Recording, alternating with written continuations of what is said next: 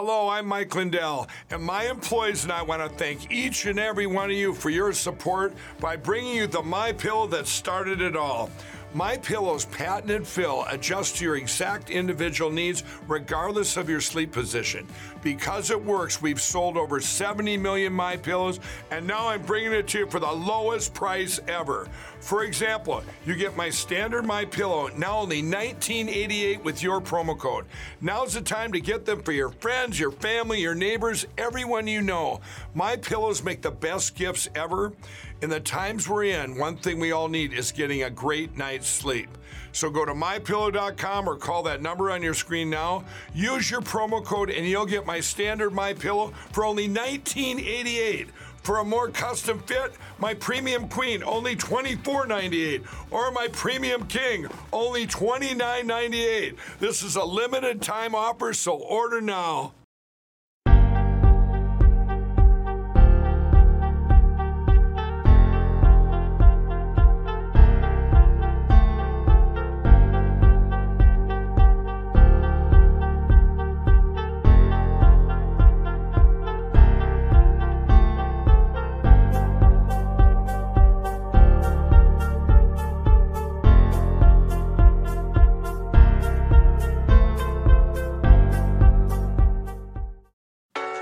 It's time to resist.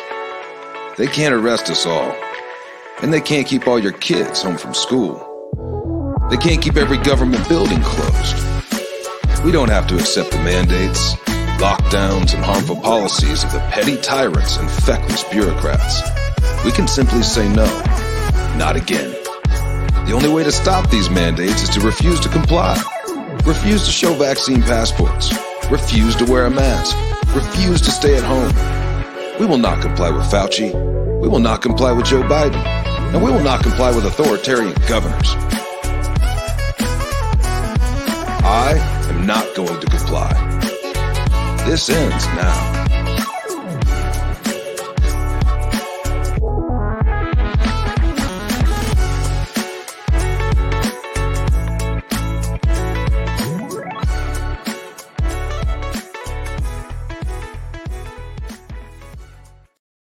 And live to Patriot Control America. You're listening to Broadcasting live and live to Patriot Control America. You're listening to the Patriot Party Podcast. Now, on the show, the chair is against the wall. The muskrat jumps over the berm. This is your last chance. After this, there is no turning back. You take the blue pill. The story ends. You wake up in your bed and believe whatever you want to believe.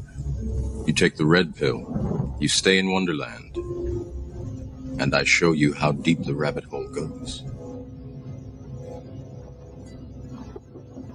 Remember, all I'm offering is the truth, nothing more.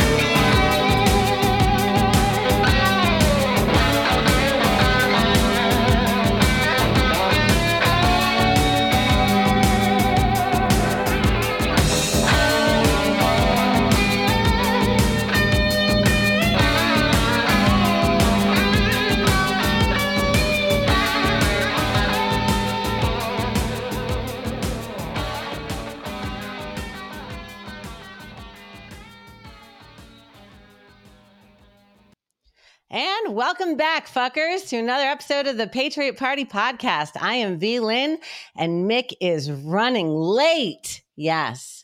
Actually, he had to bring our teenager to meet a girl's parents because our teenager has a big dance this weekend. And his coach hooked him up with a girl from the all-girls Catholic school in town, the sister school to his all-boys military Catholic school. So anyway, it's a blind date. And in order for him to bring this girl, he has to meet her parents. So he's going over there for dinner. So Nick brought him there and he's on his way home. So and then I'll get to go pick him up this evening. So we'll see how that goes. It's very funny. I had to bring up the chat and pilled, babes. So you're just gonna have to do that when you get home because it's gonna have to do anyway. So I'm gonna start out tonight with a clip from Archbishop Carlo Vigano.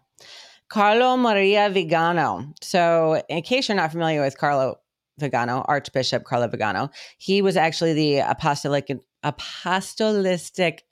nuncio to the United States from 2011 until 2016. Before that, he was the Secretary General to the government of the Vatican City State.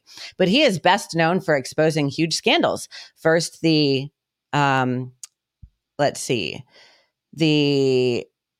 2012 financial corruption in the Vatican, and then the 2018 the covering up sexual abuse in the Vatican. So he's not one to hold his tongue when he sees things wrong. So Archbishop Vigano is quite the badass, and I have to share the screen here because I don't have Mick here to do, the stuff that he normally does. I have full control of the button right now. It's kind of amazing. Anyway, so we're going to start out. I'm not going to play the whole thing yet. I'm going to split it, actually. We're going to play the first part where he tells everyone what's going on. And then he brings a solution to the table. But we're going to let him lay out the problems first.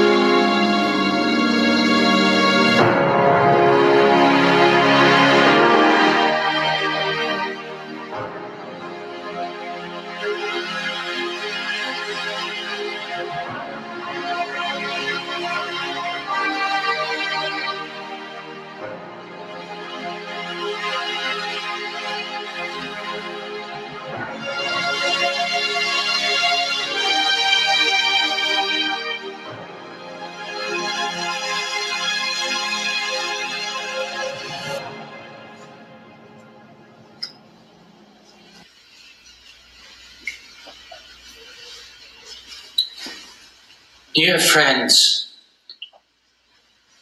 for 2 years now, we have been witnessing a global coup d'etat in which a financial and ideological elite has succeeded in seizing control of part of the national government, public and private institutions, the media, the judiciary, politicians and religious leaders.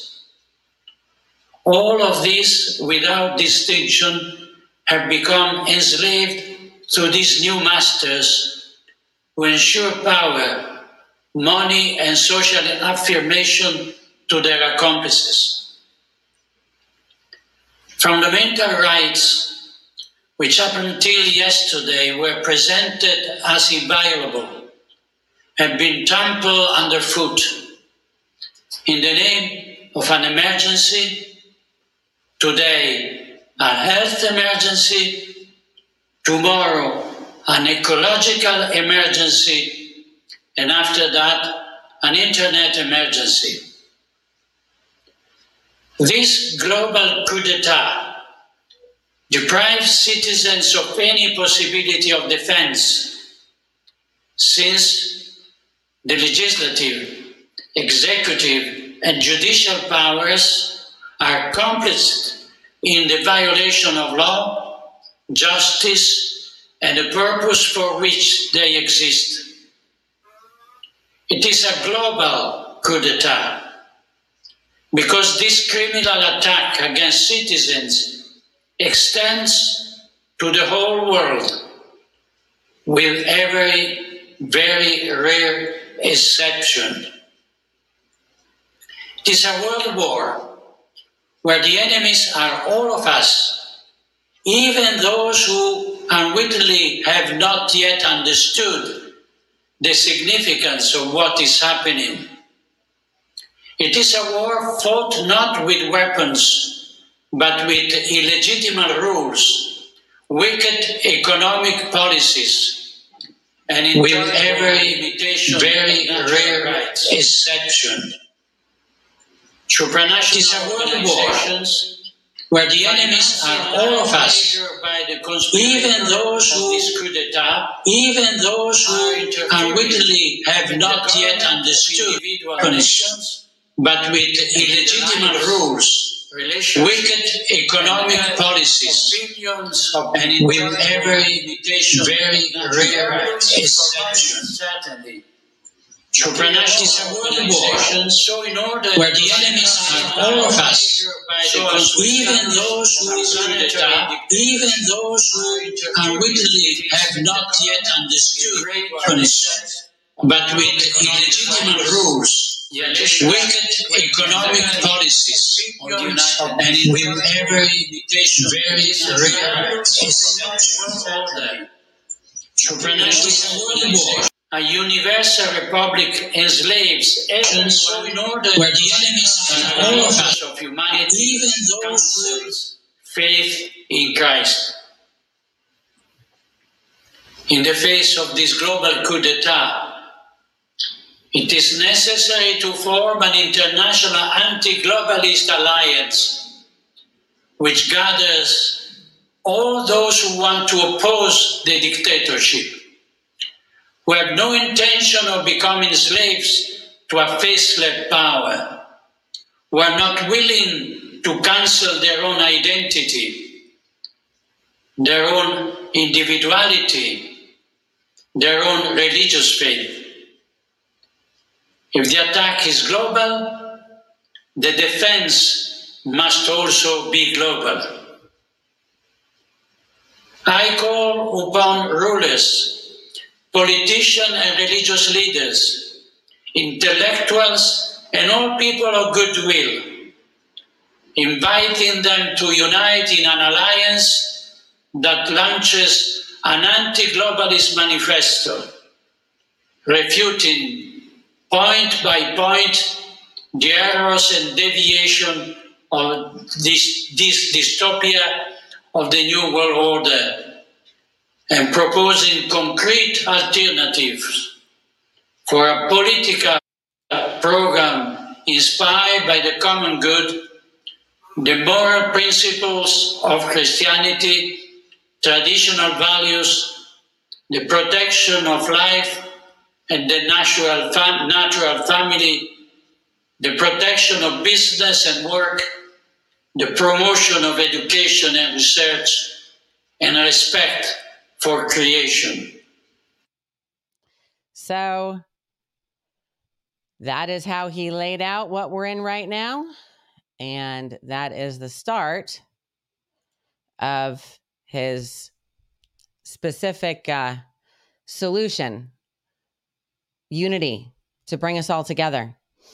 I don't know how that's going to work. It honestly sounds a little, the anti-globalist is just another globalist organization. I'm not sure how that's going to work, but if he can get it to work, then more power to him. But he did say something specifically in there about supporting life. And if you guys don't know, they are trying to pass abortion globally now through the WHO. They're saying abortion is a right, which is interesting because in Europe, mostly abortion stops at 12, 13, maybe 15 weeks. There is no late-term abortion in Europe like there is here. But our politicians are putting it on the ballot, specifically Fetterman. How is that possible? How is anything possible these days, CLB? The EU is talking about it. The WHO is pushing it to the EU. It's just rumors and mumblings right now, but there's definitely chatter on the ground about them making abortion a guaranteed human reproductive right, I believe is what they called it. So yes. So Fetterwoman in particular, I love it. Fetterwoman. If you guys didn't see the meme of Fetterman, it's like Fetterman and then Fetterman takes his shirt off and he's got this huge pair of tits. Yeah, it's pretty funny. Fetterwoman. There is no lag right now, Sparky. Doing pretty well, actually. So I think I fixed it yesterday because Mick pointed out that I had a whole bunch of shit saved in StreamYard itself that I had to get rid of. So I dumped all of that and it's doing much better today.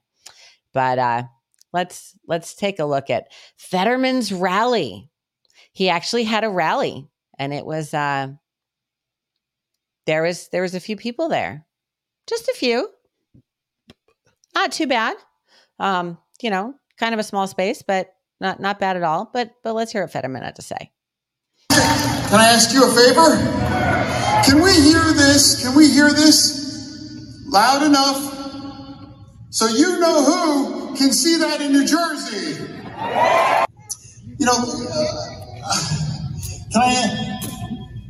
Before Dr. Oz came in, who ever heard the word coup de grace ever in their life? The issues now that's left, the only issue is a lingering issue of auditory processing.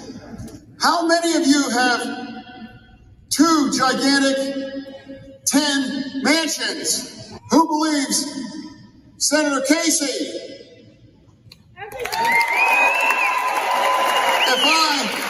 If I would be so lucky to serve with Senator Casey, no one takes a clown serious. But give a clown a vote, and then that's serious. Because again, abortion is on the ballot. Dr. Oz can't even answer the question. What do you say about abortion? He won't give the answer.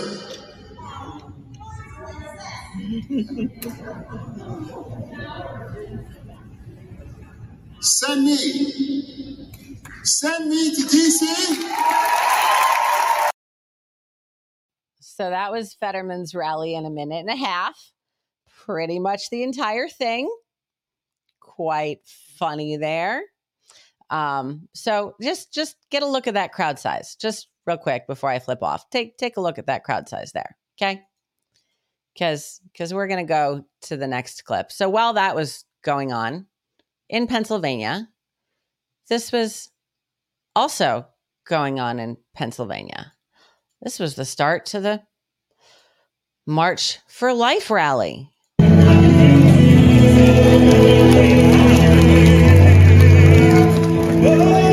There's a lot more people there than there are at the Fetterman rally, aren't there? Huh.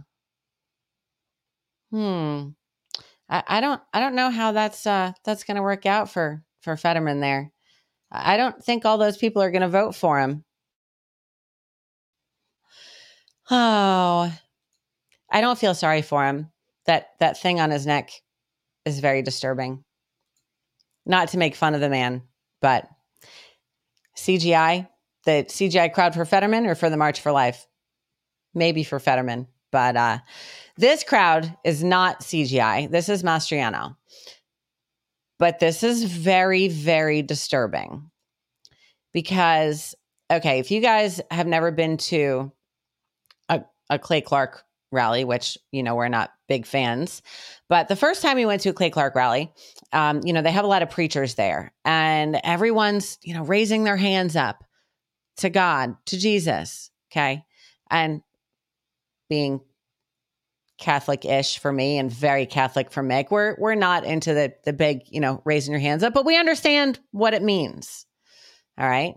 Apparently the liberals don't, because they are claiming that is a Nazi signal. And we'll do that by putting our right hand in the air on the count of 3. If you're willing to do this, can you say what they said at Gettysburg? When you see us lined up as one, sweep down the hill to victory. On the count of 3, we'll bring our hand down as one. Father, I pray that indeed Pennsylvania will be like Little Round Top, and America will have a new birth of liberty. As one on the count of 3. 1, 2, 3. As one! Thank you. Again, And we'll do they that are by literally putting our right praying. hand in the air Listen, on the count of 3. put your hand If in the you're air. willing to do this, You're willing to do it. can you say what they said at Gettysburg? When you see us lined up as one, sweep down the hill to victory. On the count of 3, we'll bring our hand down as one. Father, I pray. Father, that I pray. Indeed, Pennsylvania will be. Father, I pray. Okay. That is not in any way, shape, or form a Nazi signal. And yet that's how the left is describing it. Yeah, the liberals don't know because they don't go to church. Yeah, right. What a bunch of Nazis. But it's all projection. They are the Nazis. Good old Bitlin, whatever you want to call him. Yeah. Anyway, speaking of good old Bitlin, did a 60 Minutes interview, and it was heavily edited.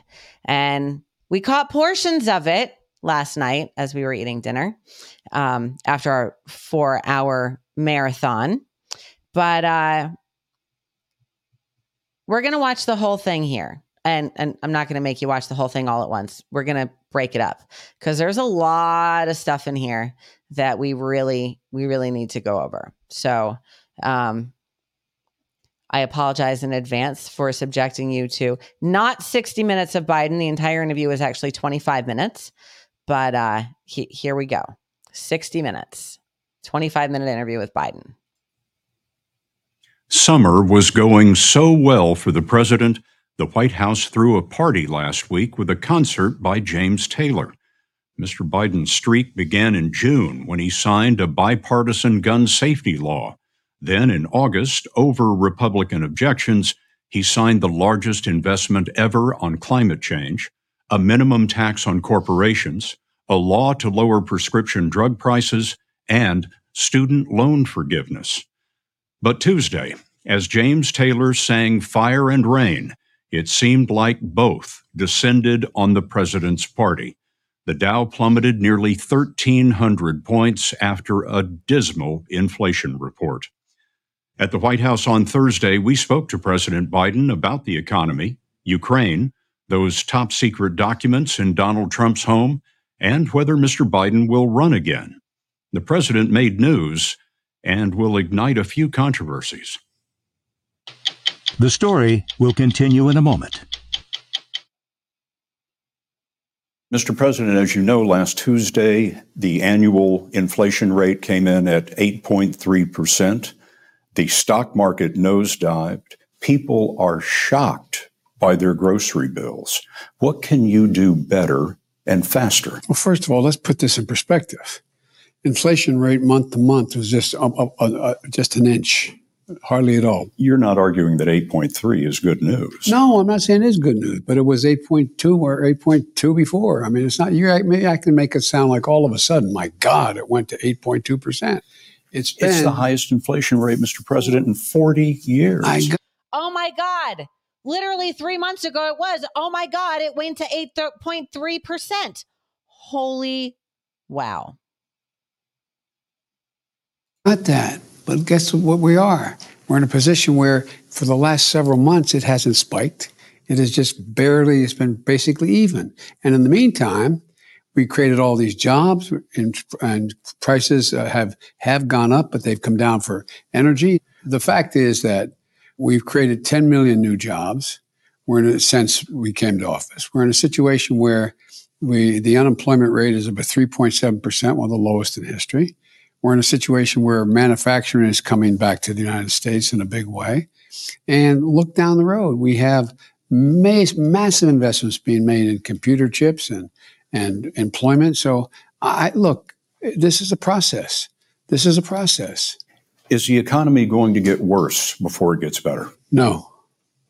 I don't think so. We hope we can have what they say, a soft landing, a transition to a place where we don't lose the gains that I ran to make in the first place for middle-class folks, being able to generate good-paying jobs and expansion, and at the same time make sure that we are able to continue to grow.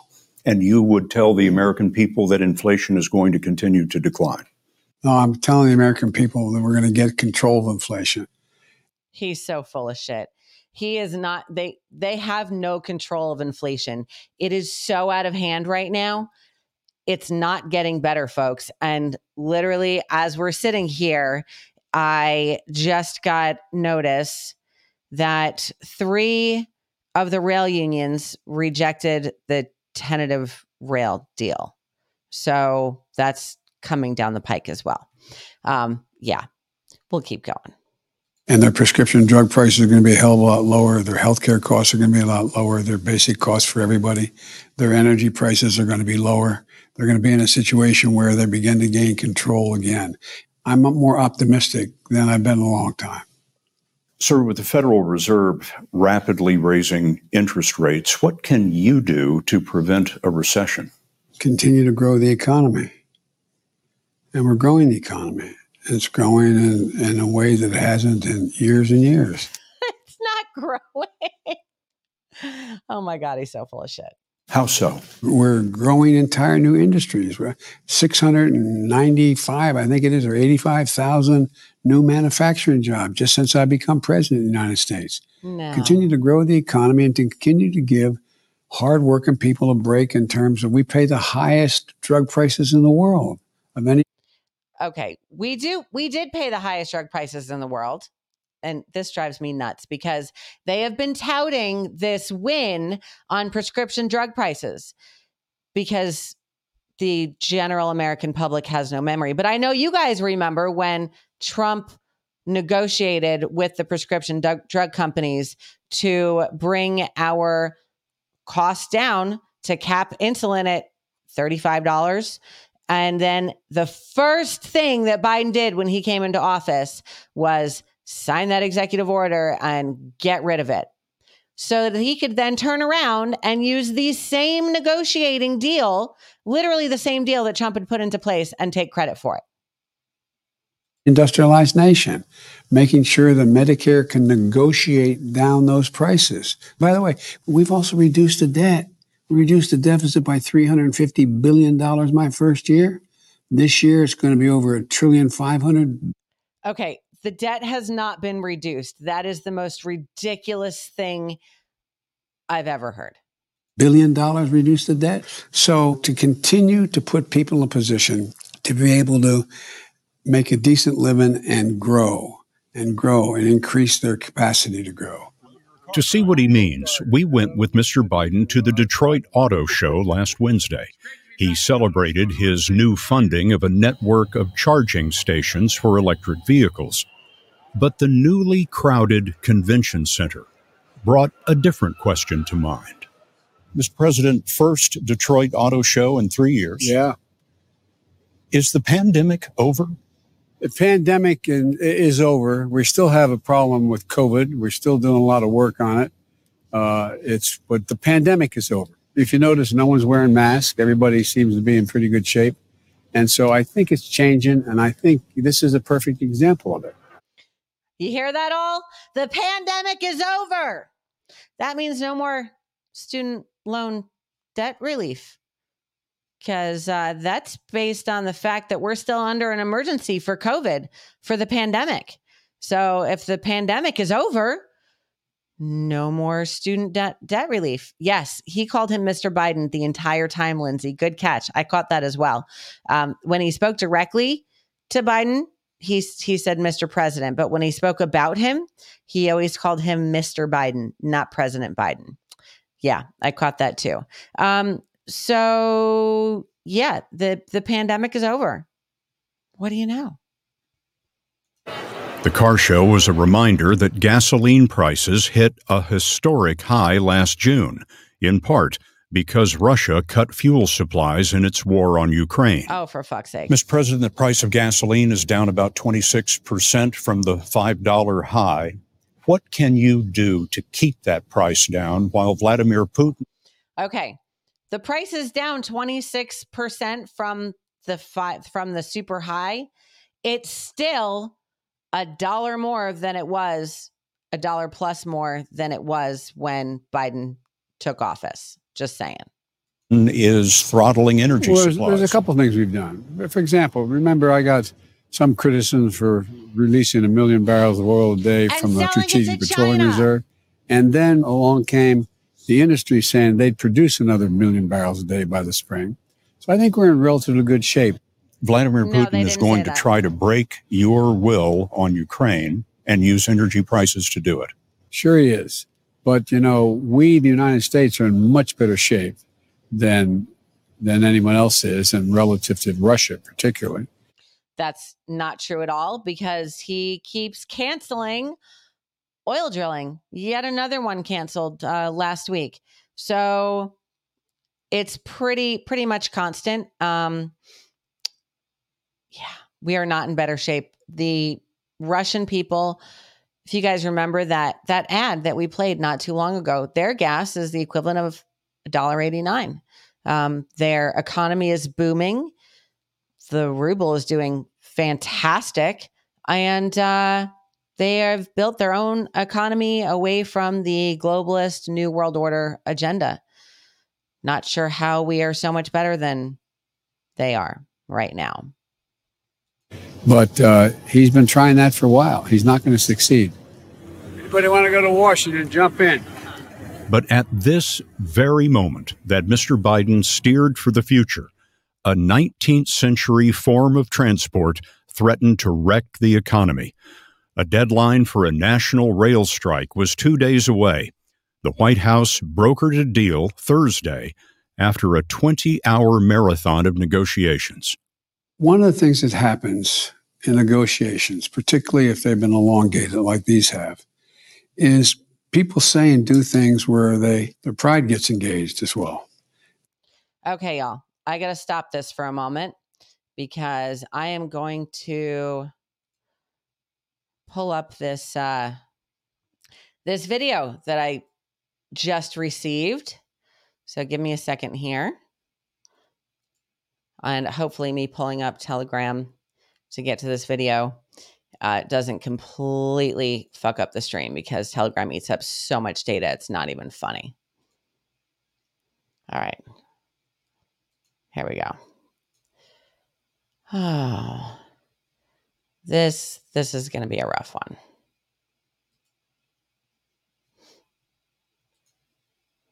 All right.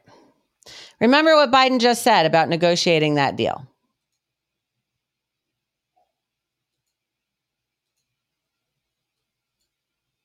Hey everyone, welcome back to Popular Preparedness. In this video, we are going to be going over multiple unions have now rejected the tentative deal. That was one of them is actually going out there and saying that there never was a deal, and another has actually voted on the deal that they tentatively agreed to and has struck it down and have voted to strike. So no deal, folks. I'm going to be going over some of that information of who and what and where and what unions stand where, and then I'm going to actually be going through some of your comments that some of you rail workers and people who know rail workers have said that should shed more light on the situation of kind of where a lot of the rail workers stand.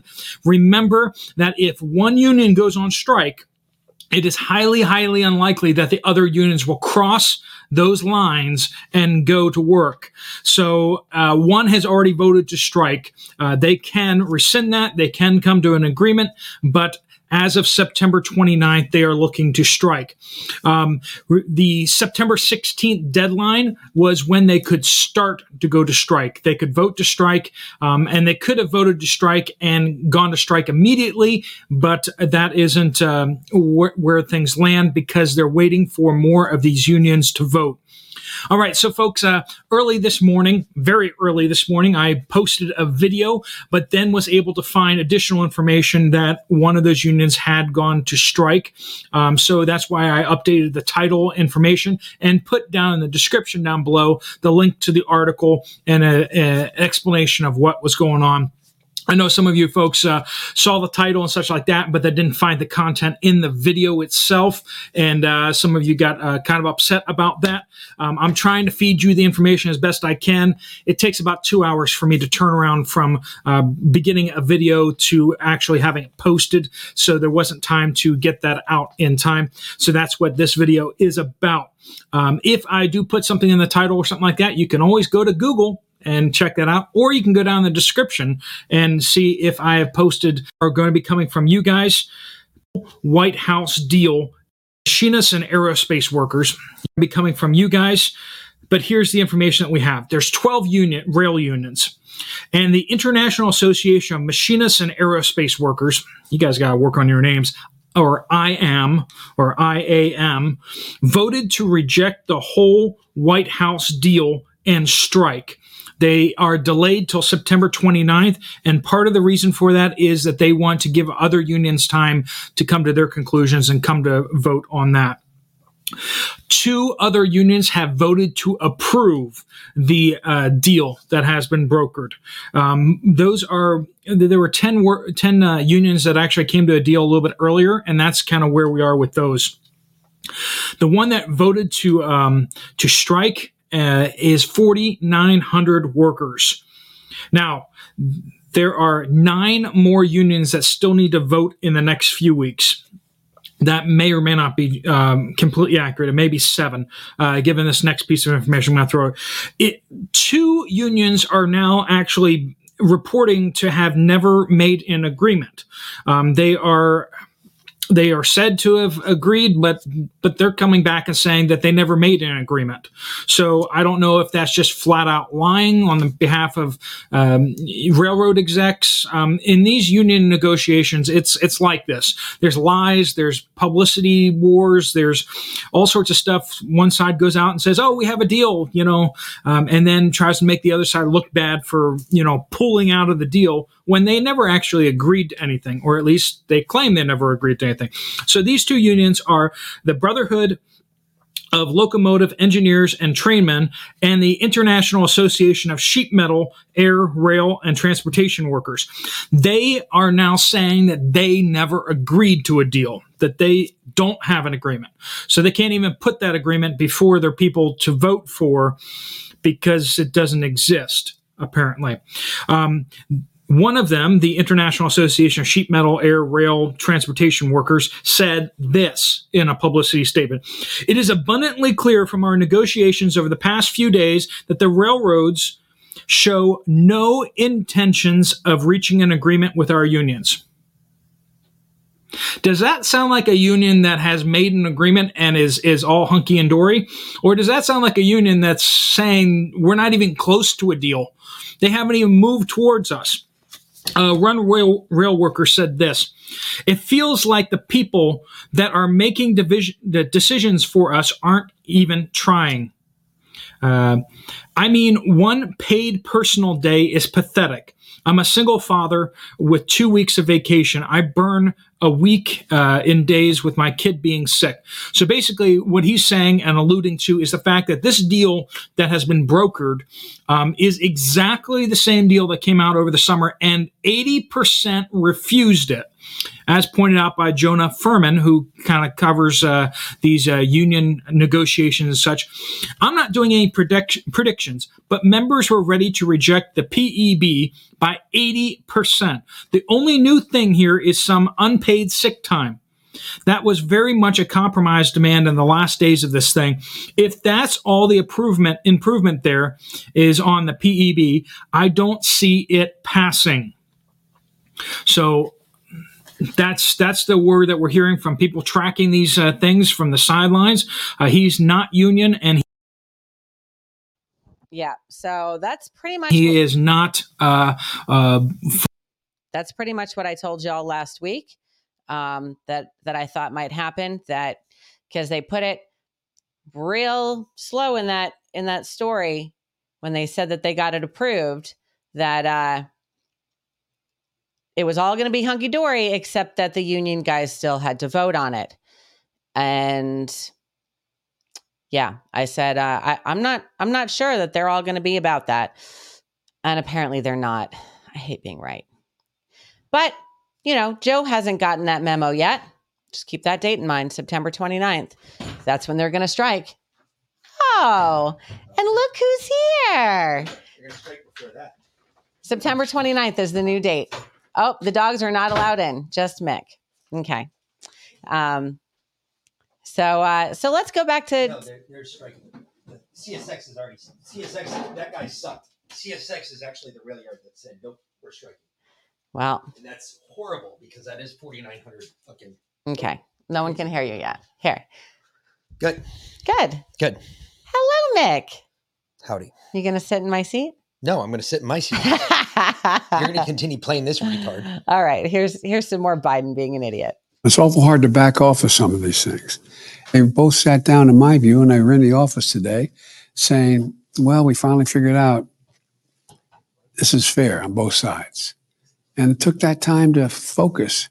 And the alternative was just not thinkable. What do you mean?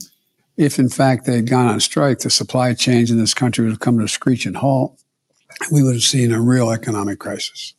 The other crisis on the president's desk, Ukraine, was also improving last week as Ukrainian forces recaptured about 3,000 square miles from the Russian invasion. Is Ukraine winning the war?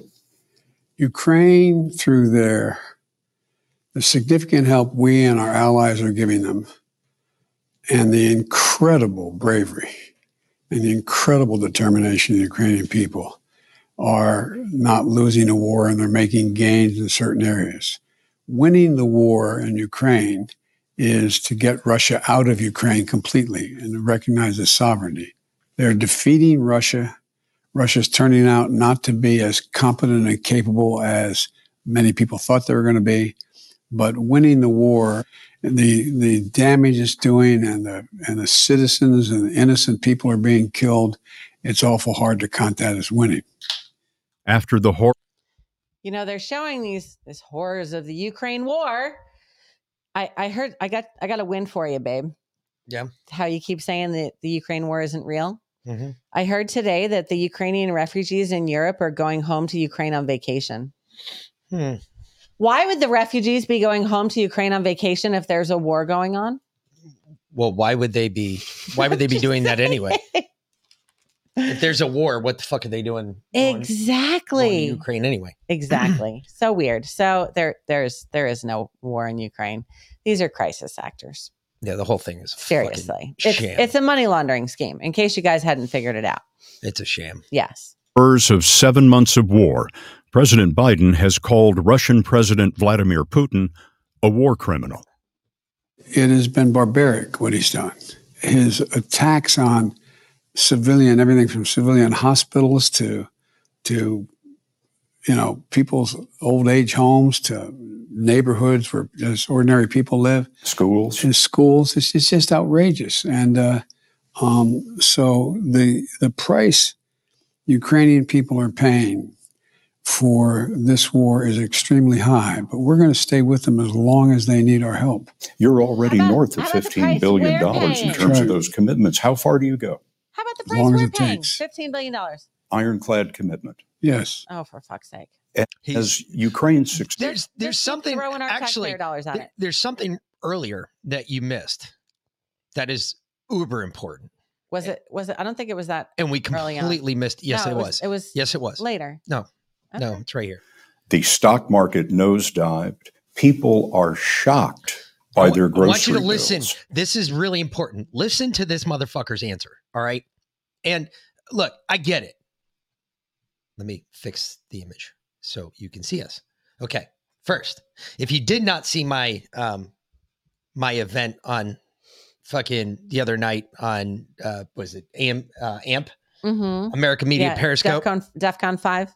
Okay, one of the things that I was severely angered with from the person that was on there with me.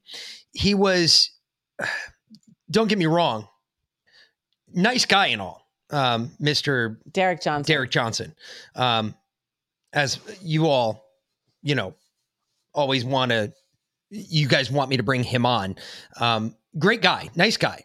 Didn't have an issue with him. The only thing I had an issue with him is exactly what you talked about there, Lindsay. You noticed that he called him Mr. Biden every time. Veland noticed this. Listen to me, folks.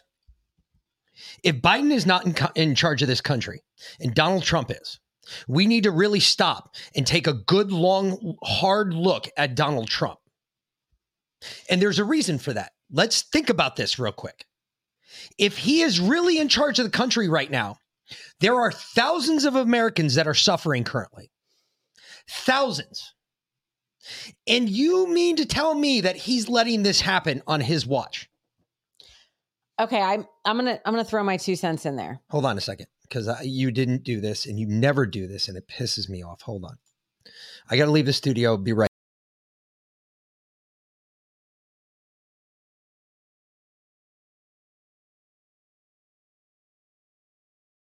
If you don't log out, log back in. See, now it's not blinking at us. If you say so.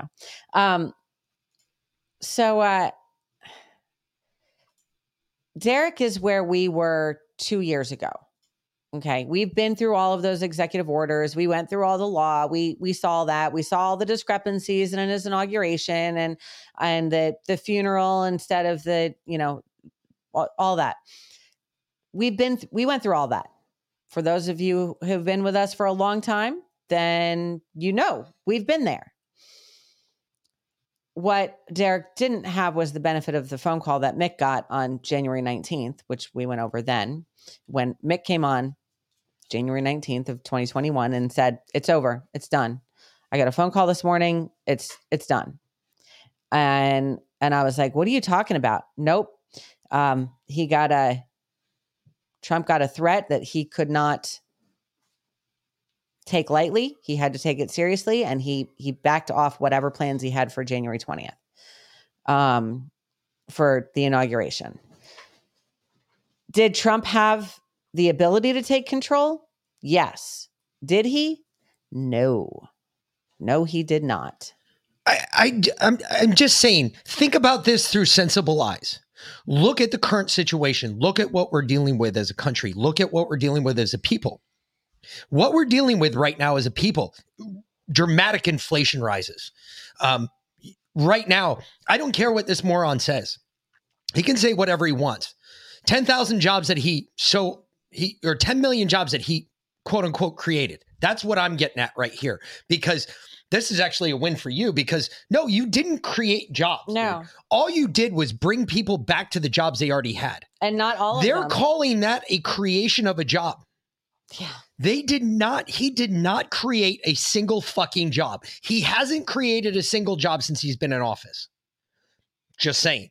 Let's look at this logically. Yeah. If Donald Trump has been in charge, my opinion of Donald Trump has nosedived, and he needs to go find another fucking job. He does not need to be president of this country, because if he's been in charge, he's been letting a lot of Americans suffer on purpose to prove what? A point?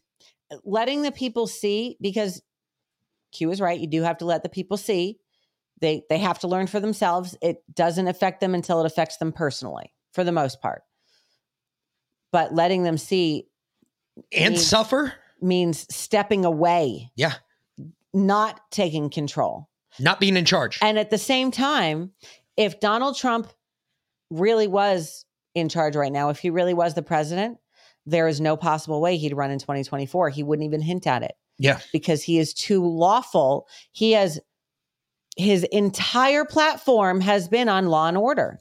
And the number one law is that you can only serve 2 terms. So if he is letting Biden serve what's actually his term, but he still considers himself to be president, then he would never consider running in 2024. So I don't see it. I don't see it. I see that he stepped away. He had the opportunity to take power, but the price was too high.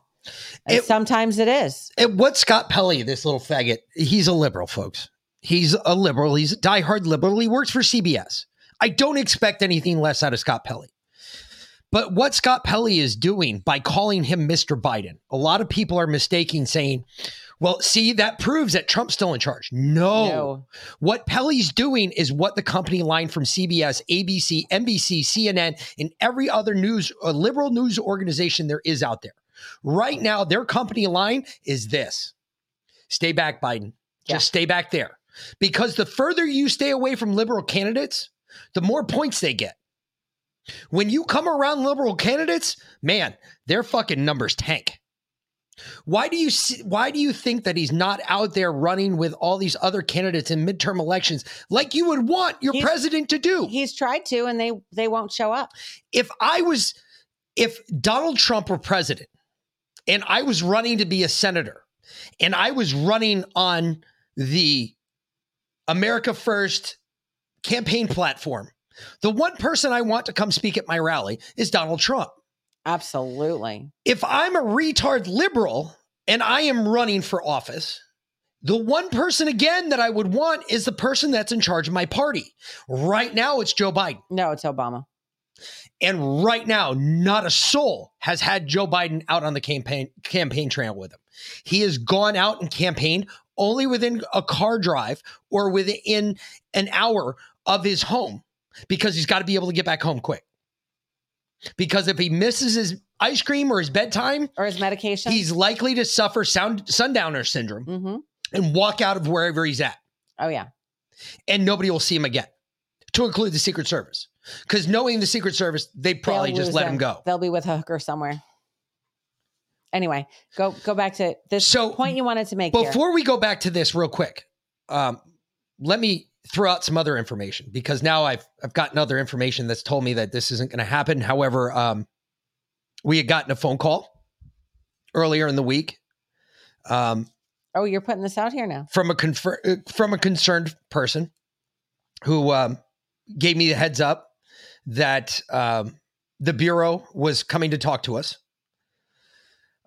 Like I told you folks, there's no way that they're going to come talk to me in my town. Just not going to happen. Okay. Long story short, apparently El Bureau bitch did his background work and finally looked at things. And apparently on Saturday morning made a phone call that said, no, I'm not going to be coming down to talk to him. Smart move, fella. Smart move.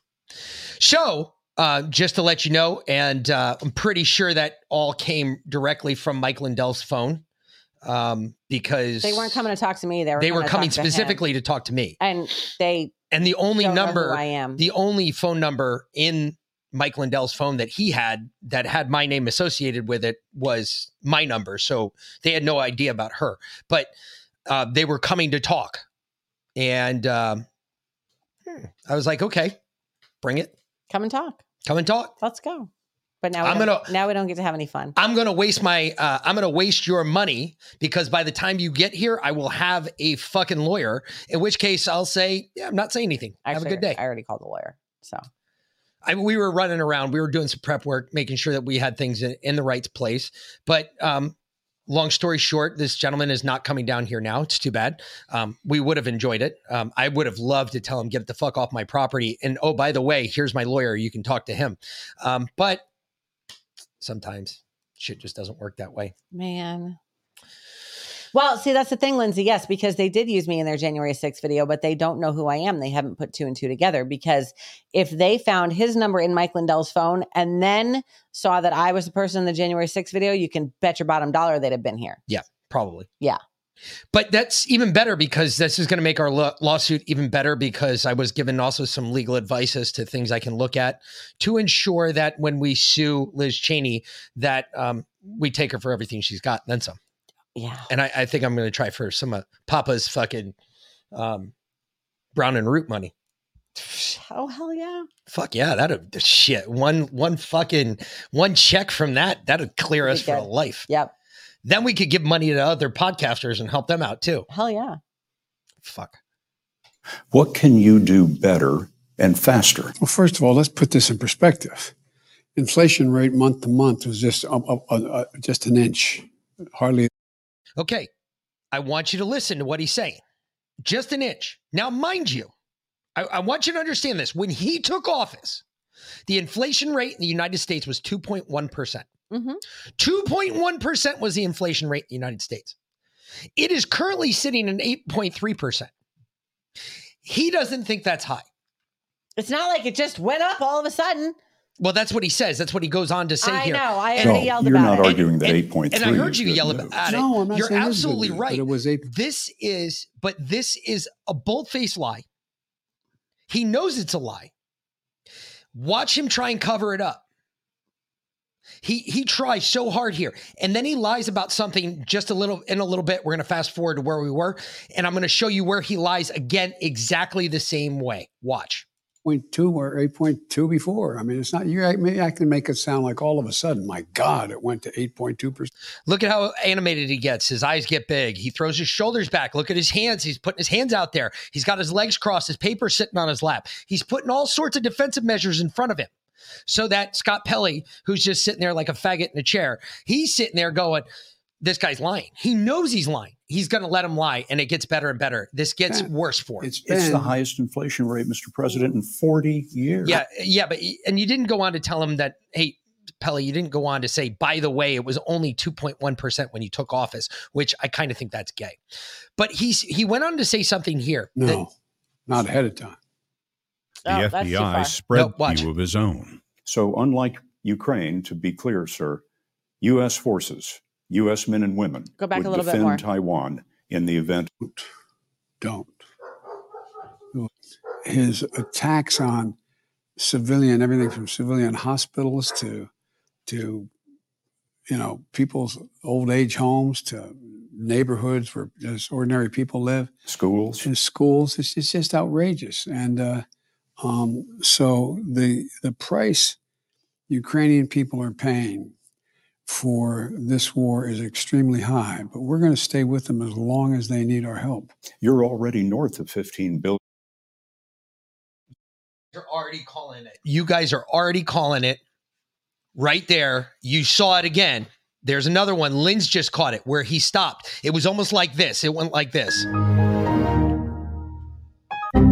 And then he itched his head. And then he sat there and he kind of looked down and he said, well, it's kind of like, I mean, everything's getting better. And you know he's lying.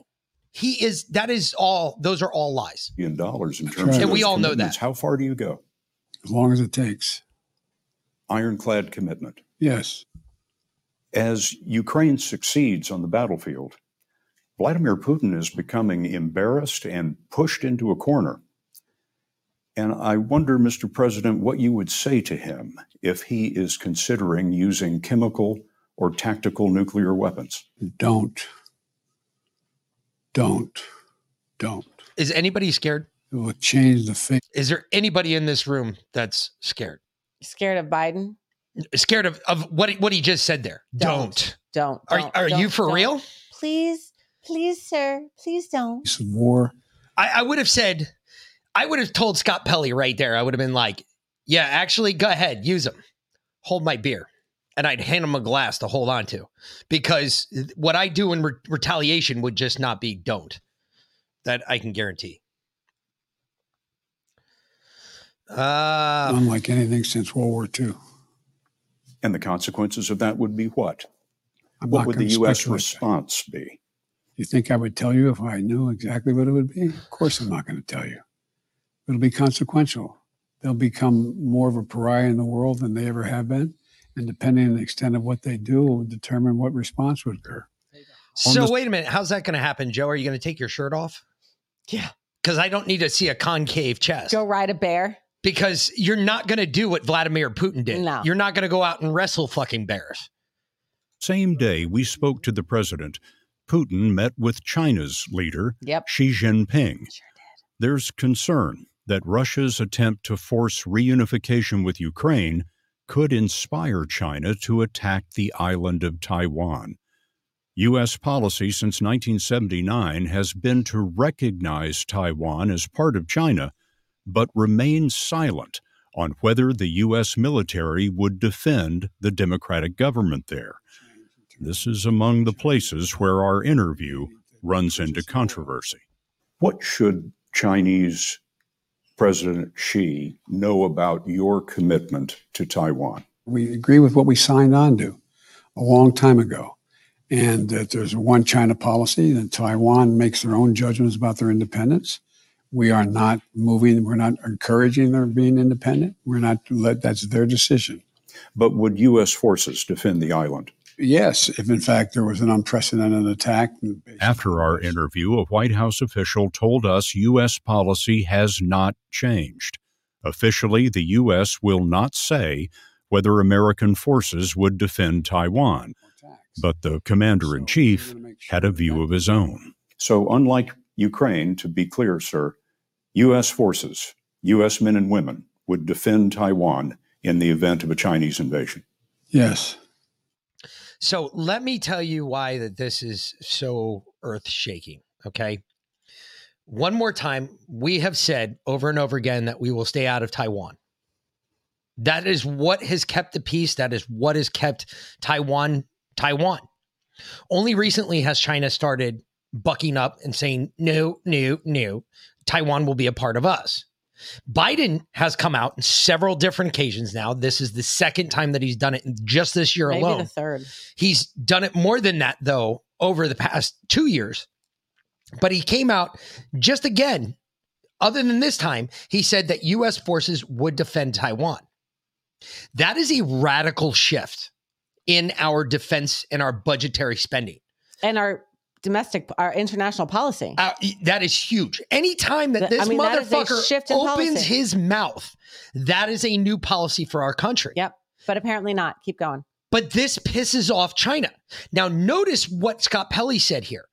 I'm going to rewind this just a little bit because it makes you know that right now Biden is not in charge of our country. However, neither is Trump. But Biden is definitely not in charge of our country. Listen to this again, what Scott Pelley says. It's very important to listen to what Scott Pelley says here in the background. China to attack the island of Taiwan. U.S. policy since 1979 has been to recognize Taiwan as part of China, but remain silent on whether the U.S. military would defend the democratic government there.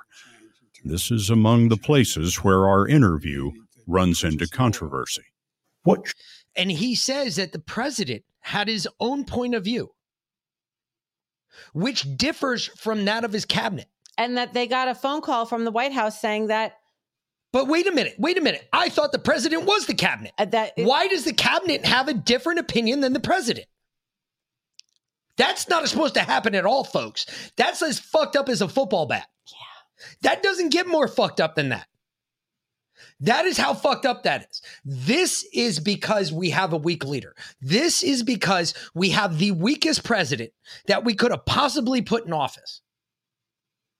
And he's an utter weakling. Look at the guy. He looks like a sad sack of bones. Absolutely worthless. Where were we? Right there. Yes. Yes. No. For the first time, you were too Mr. far. Biden spoke about the classified runs into controversy. What should Chinese President Xi know about your commitment to Taiwan? We agree with what we signed on to a long time ago, and that there's a one China policy, that Taiwan makes their own judgments about their independence.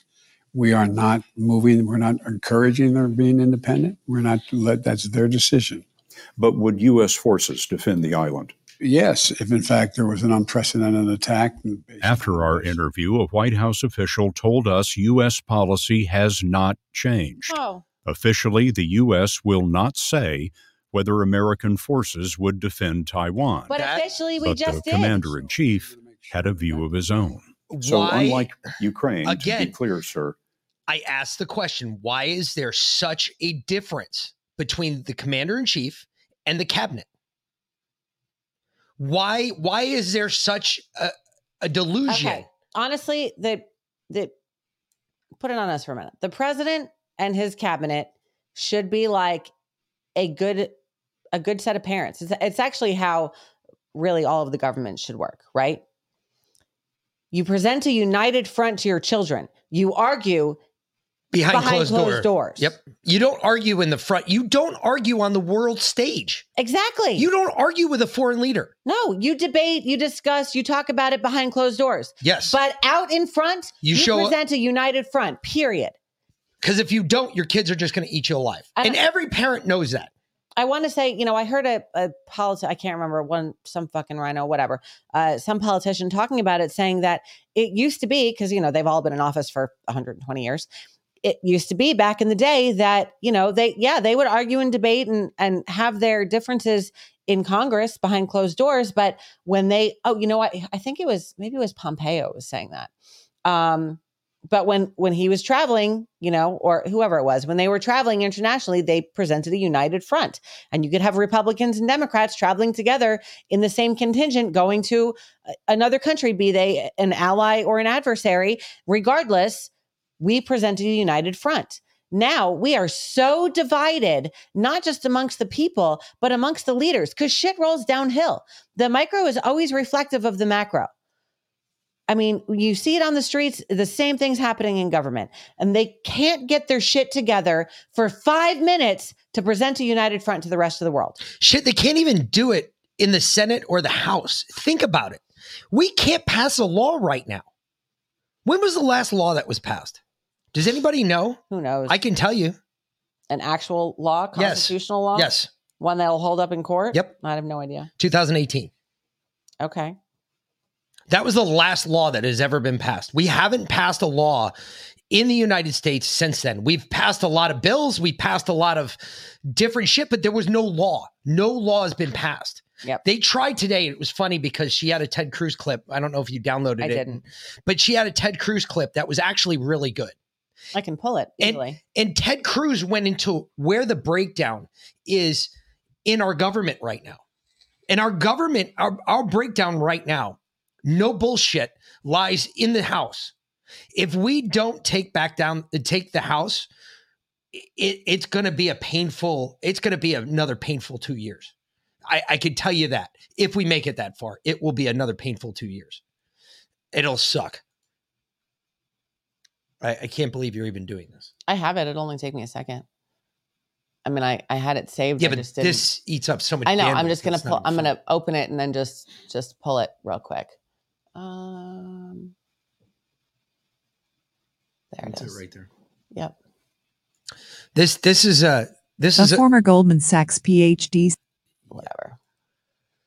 This is a good one because I just like what Ted Cruz says here. He said a lot of shit that like more Americans should listen to because he talks about the breakdown of the system. And I think that's the most important part. He talked about it. I was like, holy crap, what he's saying is true. Is dead on. We gotta play that tonight. And we're gonna play it right now. Yeah, go ahead and play it now. Because why not? Senator from Texas. Madam President, the senator from Connecticut just gave us the sum total of his wisdom as he walks off the floor again, which is he says this isn't real. The presiding officer is well aware of how the Senate operates. When a senator arises for a unanimous consent request, one of two things happens. Mop Phil, we will talk to you later, sir. Thank you for stopping by. A senator objects, or the bill passes. I've stood on this floor and passed unanimous consent requests because our colleagues chose not to object. One of the more notable instances was following multiple instances in the House of House Democrats making anti-Semitic comments. The House tried to pass a resolution condemning anti-Semitism. And sadly, the radical left in the Democratic caucus objected, and the House Democrats couldn't pass a resolution condemning anti-Semitism. I joined with our colleague, Senator Kaine from Virginia, a Democrat. We authored a resolution, the Cruz-Kaine resolution, a bipartisan resolution that was a clear and unequivocal condemnation of anti-Semitism. It condemned BDS as anti-Semitism. It condemned explicitly the anti-Semitic comments made by those House Democrats at the outset of the dispute. When Senator Kaine and I came to the Senate floor, we did not know if a senator would object. There were numerous senators in this body that had not joined the resolution and could easily have walked out on the floor and objected. And we stood up and asked unanimous consent, and much to our very pleasant surprise, the opposing party chose not to object. And the resolution passed. It passed 100-0. When the senator from Connecticut says this isn't real, the only reason this bill has not passed the United States Senate is because the senator from Connecticut stood up and uttered two magic words: I object. Had he done something really simple, just shut up, just shut his mouth, just sat there, we would be standing in a position where both of these bills would have passed into law. What does it say, Madam President, about the Democrats' view of the American people? That they don't engage in debate, they don't engage in discussion, they don't defend their positions. They instead arrogantly say no and have full confidence their compliant cheerleaders in the media will never even tell anyone about it. I don't know how you defend the position he just took. I was genuinely looking forward to hearing some form of an argument. I can tell you when I forced a vote on the Cruz-Barrasso bill on this floor and the Democrats voted party line. No, we don't want more police officers in school. No, we don't want more mental health counselors in school. No, we don't want additional funding for school safety. To the best of my knowledge, no reporter asked a single Democrat, why are you leaving our kids vulnerable? Why aren't you acting to protect children in school? Because you know what? There's no money on the left for actually stopping these crimes. The money is for disarming law-abiding citizens. It is a narrow-minded political focus. We could have just passed the most significant school safety legislation ever passed by the federal government. Why didn't we? Because the Democrats objected.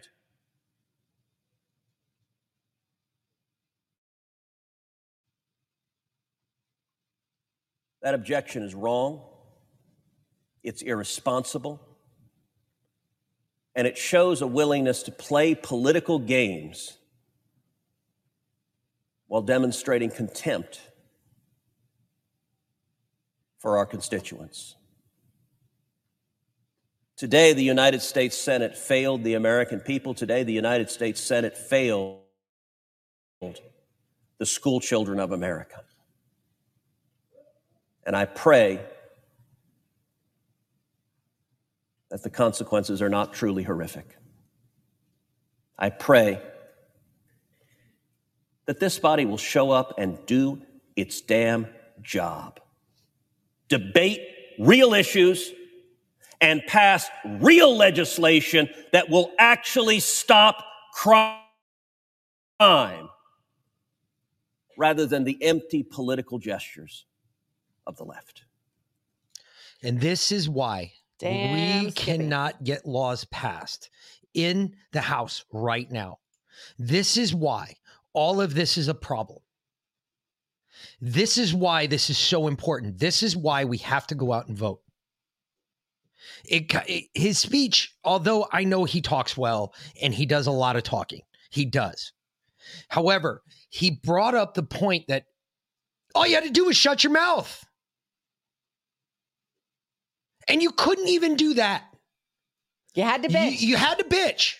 Every time. Because it didn't meet your eco-green weenie fucking bill, or it didn't do this, or it didn't do that. And instead, you're some punk and you stood up and you walked out. Instead of arguing it like you're paid to do.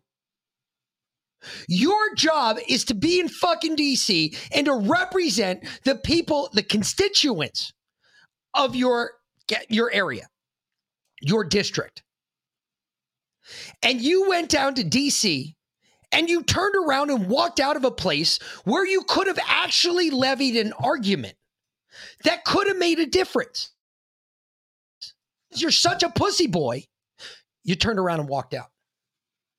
That is why right now we cannot pass a law in the House. That is why, because liberals, holy shit, we thought Republicans are bad. No, they are so much worse. But liberals, oh my God, you hurt their feelings just a little bit. You tell them that you're a punk and they get all sorts of flustered. I don't know what to do. You hit them with a fact and they get really flustered. They come back with a personal attack because they can't handle it. You do drugs. You smoke pot. Ooh, let's do that. You're a burner. Because I got to go pick up our son from his meet the parents date. Do you meet them? No. You just dropped him off? Mm-hmm. So I get to meet them. That's probably a good idea anyway. Let's do our Justin tribute. I think me showing up, just saying, hey, what's up, dude? Let's do our Justin tribute so I can go pick up our son. And I will let you close out the show since you let me open it. All right. That's good because I got some shit to talk about, yo. Oh, fun. Yo. And plus we got this. Why is that not playing? I don't know. What'd you do to it now? I don't know. Where'd you leave it? There it goes. See? There it goes. Just takes a minute. Uh-huh.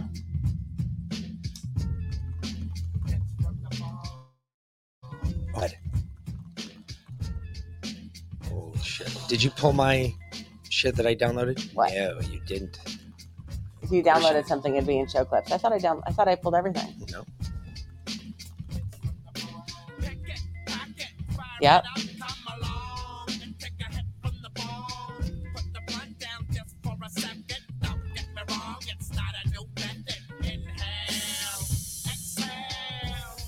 I don't think you downloaded anything. Nah, Bear. Yes, you did.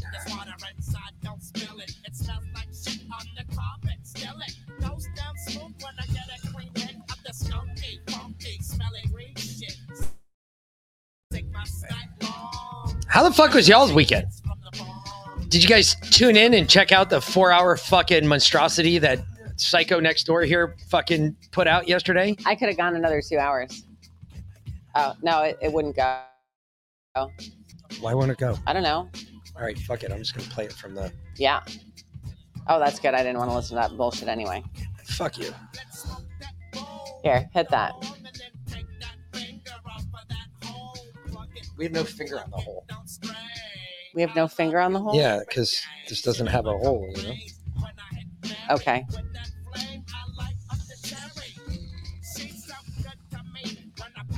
Now, we didn't watch the Trump rally, but... Yeah, I did. Did you watch it today? Yeah. Okay. Well, we didn't watch it live. I didn't watch it live, but I watched the But Trump rally. we did see the thing about the flag. And Mick did a little research into flags today, so he'll get into that too, I believe. Hey, maybe. Actually, where the fuck is she? I know she's in here. I think I saw her before. I know she's in here. Leanna? Yes. Leanna. She's in there. Liana. Guess what I saw today, Liana? I saw the same sweatshirt that you were talking about. And I even, the person I was talking on the phone to. Ex-Mariner, welcome. Fucking it's the FBI sweatshirt, and it says FBI down the side, and then everything to the right as it spells out, it says follow Biden's instructions. Fantastic. So I took that, and when I was talking to somebody else today, another friend of mine, I sat there and I told him, I was like, hey, I know you guys are supposed to follow his instructions, and he didn't catch on. And he happens to be an FBI agent. And I was like, I know you guys are supposed to follow his instructions and everything, but I was like, do you guys have to make it so blatantly obvious? And he said to me, he goes, what are you talking about? And I was just like, what's your acronym? And he goes, what, for the FBI? I said, yeah, investigation. And I was like, no, follow Biden's instructions. Man, he didn't stop laughing for a good fucking 40 minutes. It was fucking hysterical. He was like, holy shit, you got me. You got me. Ellsworth said, my old lady and her sister binge watched Kovacs 1 and 2 back to back for the first time. Now you have 2 new listeners. Excellent. Welcome. Yep. Anyway. Welcome. All right, I'm going to go pick up our son. You want me to hop on from the car or just listen? Just listen. You get to listen now. I'll just listen. Okay. And Tammy, the other day you asked how long my hair is. So I'm going to let you see for yourself. Of course, it's super curly, but it's about to here. So there you go. Crazy shit. Whatever. Chick shit. Crazy Chuck with a K. Thank you very much, sir, for watching. All right. Appreciate that. Y'all don't let him give you too hard of a time. I'm going to give you a hard time. Because really what I'm going to do is just go back through my day because it was kind of interesting. One of the big things that we're going to listen to really quick, we're going to start out with this. This is going to be a little holy fuck type that they would shit. Vote for Mr. Trump. But I want you to listen to this because this is really interesting. So this is the opening to Politico Playbook. If you don't listen to Politico Playbook, I get it. I give you this right off the bat. Thunder kicks. Get the fuck out of here. Oh! Because you guys are going to have to listen to some bullshit here, but you're only going to have to listen probably to about a minute of this because she says it within the first minute. But I want you to listen to this because this is really important to hear this. You'll ask me a question about it later, but check this out. I think you'll find it just as interesting as I did. Presented by Facebook. Good morning, Playbookers. I'm Kara Tabor. It's Monday, and this year's election results may look a little wavy. This is your Politico Playbook daily briefing. There's a lot on the agenda this week. Right now, the funeral of Queen Elizabeth II is underway. Later today, the Clinton Global Initiative kicks off in New York City. On Tuesday, the UN General Assembly opens its first day of high-level debates. On Wednesday, President Joe Biden speaks at the UN General Assembly, and the Atlantic Festival opens in D.C. And on Thursday, autumn begins, which is the best season of the year, and how could you think otherwise?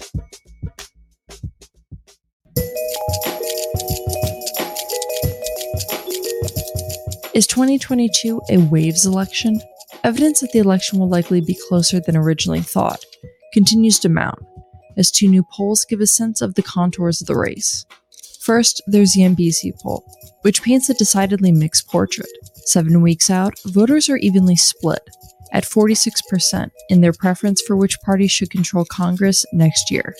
Biden's approval rating has risen to its highest in 11 months, while Donald Trump's favorability has dropped. 61% oppose the Supreme Court's Dobbs decision, 63% said their income is falling behind the cost of living, and threats to democracy ranked as the issue most important to voters. For our money, the most interesting overall takeaway came from the Democratic and Republican pollsters who jointly conducted the survey for NBC. According to Democrat Jeff Horwit of Hart Research Associates, instead of being a wave election, 2022 may be a waves election, where unprecedentedly strong cross-currents push voters in different directions, with an end result that may not be what we expected. Indeed, 2022 is effectively 2 campaigns running in parallel. Republican Bill McInturff of Public Opinion Strategies said, "There is a campaign about the cost of living, crime, and border security, and Republicans are winning this campaign. But there's a second campaign on abortion, democracy, and climate change, and Democrats are winning that campaign." Now, this is important on 2 really big levels. The first one being right here. If you just listen to that and you didn't puke yet and your eyeballs aren't bleeding yet, or your earballs for that matter aren't bleeding yet. Yes, I do think she's a robot, just so you're aware. No, it's not the Onion, Linz. That is Politico Playbook. But one thing I do like about this is you kind of get the inside of what Democrats are thinking.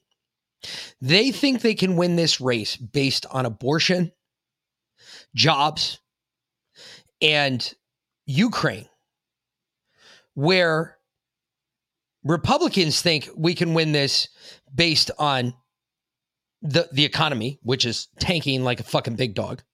Oh, by the way, now we've got the railroad guys too, because that's going to be huge. By the way, if CSX is on strike, tomorrow morning is going to suck on so many different levels, just because I've got to go deal with the ports tomorrow, and it's just going to be fucking, it'll be nuts. And then the final, but after that, after the economy, obviously that's the biggest one. Abortion is still the biggest one. I'm sorry. I think the abortion is an even-sided topic. I think it's going to be an even-sided draw when it comes out in election time. It's going to end up running party lines. If you're a Democrat, you're going to vote for abortion. If you're a Republican, you're going to vote against abortion. It's going to run party lines. I am 100% sure on that, because that is, it's funny, abortion advocates like to say that abortion is a black and white issue. So people that are for abortion, they're saying, look, it's a black and white issue. Either the mother wants the child, or the mother doesn't want the child. And they try to say that there's no gray area in there. Now, on the other, which it is, and that actually is the way it should be. It should be a black and white issue. And although I'm probably a lax Catholic, because I do believe that there are some abortions that, yes, they have to happen. I'm not one of those Catholics that believes, no, there's no time that there should ever be an abortion. No, I'm not one of those. Nor will I force that on anybody, nor will I tell a woman what to do with her body. First of all, the biggest problem I think with this to begin with is there is a majority male body of office, or of our, select portion of our country that represents us in the government to make laws for us. And and that's majority males. There's not a whole lot of females in the Senate or in Congress. I mean, they don't even, the percentages are not even close.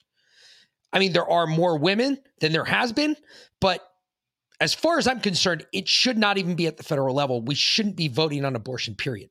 Whether the WHO wants to do whatever the WHO does, that's fine. The WHO can't force us to do it. Fuck the WHO. I don't give a shit about the WHO. I stopped caring about people outside of this country in 1776, the same time everybody else did. It's not about out there. It's about here right now. And right now, I don't give a fuck what the WHO does, unless they come marching around here in fucking blue helmets, in which case my kids will think it's target practice time, because that's what I have them shoot at, is things with blue helmets on it. Why not? I mean, makes sense, right? If you see a blue helmet, you shoot it. Big deal. You're not going to miss. Guaranteed. But this is a huge deal on so many other levels, because abortion is going to, I mean, I'm sorry. I was watching what VLAN had up before. You saw the Fetterman rally, and then you saw the pro-life rally in Pennsylvania. That pro-life rally looked really fucking big. Just saying.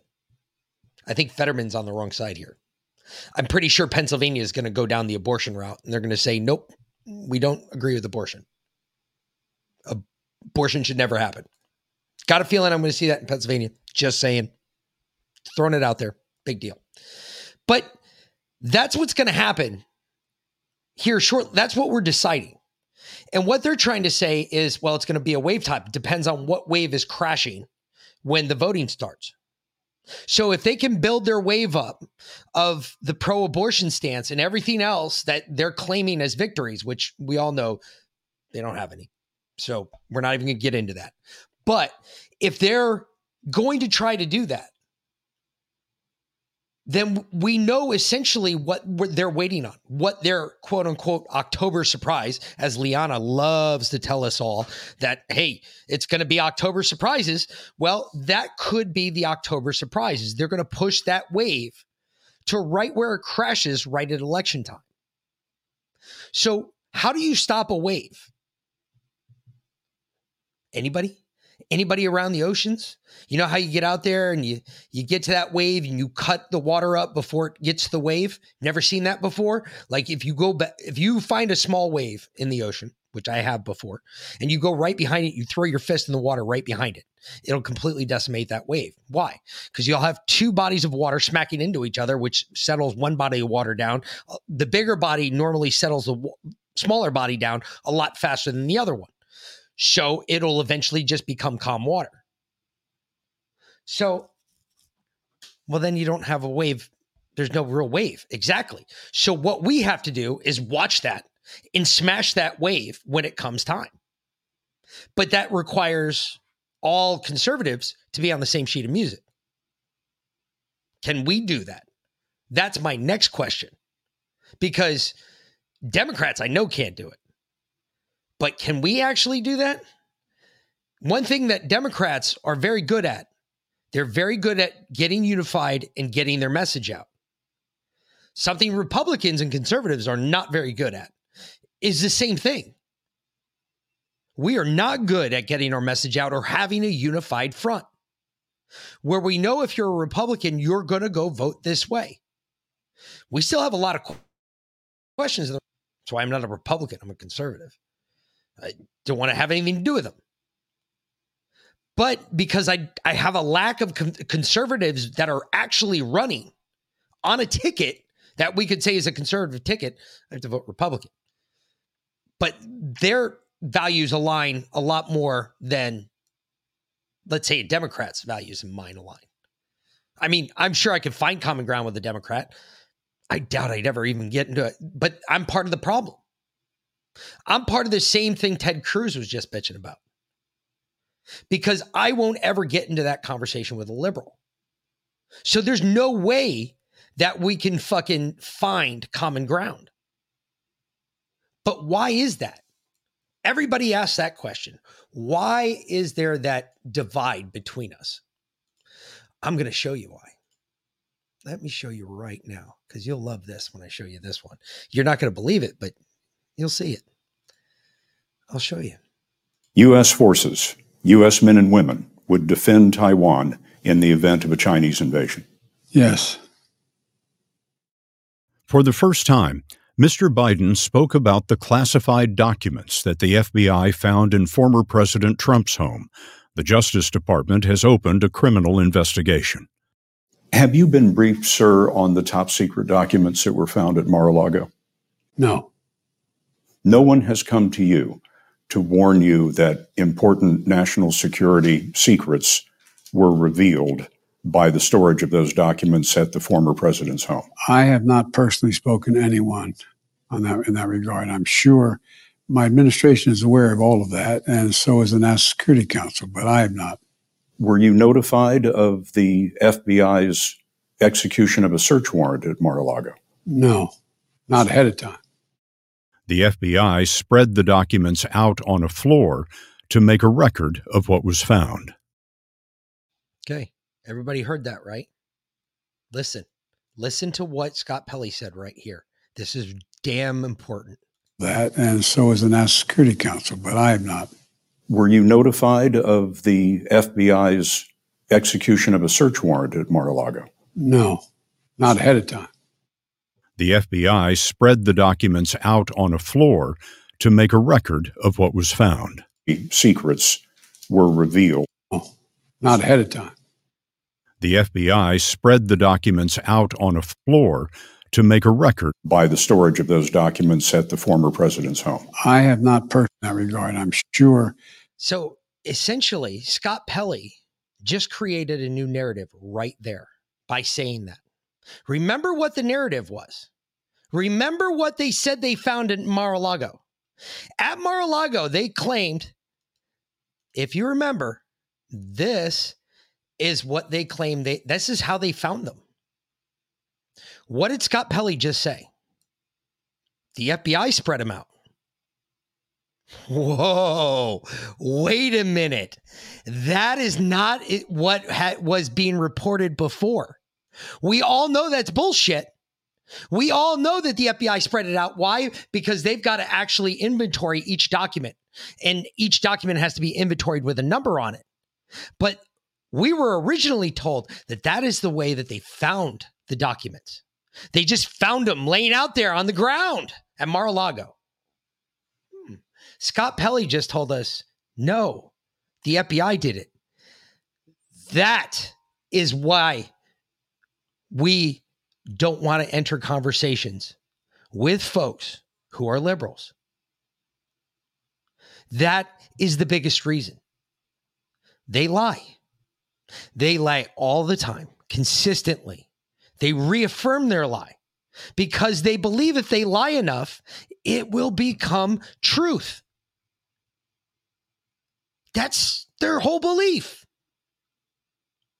They are trying to create or manifest their own reality by lying about it over and over and over again. And the more they repeat the lie, the more you hear the lie, the more the lie becomes true. And the problem is there's a lot of us, not just you, not just me, not just VLAN, but there's a lot of people that don't go out and fix that lie, that don't let them get away with that lie. There's a lot of people, and I don't know why this is. People get real worked up when like a celebrity, especially somebody in the news. If one of you guys had like Greg Gutfeld walk up to you and start talking to you on the street, would you have a conversation with him? Would you have a conversation where you would consider yourself at that time to call him out like on live national broadcasted TV? If he was not saying something was true. I think that more people do that on cable news or on the big MSMs. I think the bigger reaction you'll see out of the American people about the media. I bet you watch the media and the media turns around and they turn a cheek just like CNN just did. And memorandum to all their employees that there would be no more of this bullshit, no more lying. Why would you put out a memorandum and send it to your employees that said we can't lie anymore on the air? Oh, did you all not hear about that? Yeah. CNN has a memorandum right now floating around the interwebs. Go check it out. It's pretty fucking pimp. Because they were told that the lying has to stop. How much lying has CNN done? I wonder. That's why you're seeing people being replaced. Brian Stelter he's gone. Mr. Potato Head's gone. What's his name now is in the mornings. What's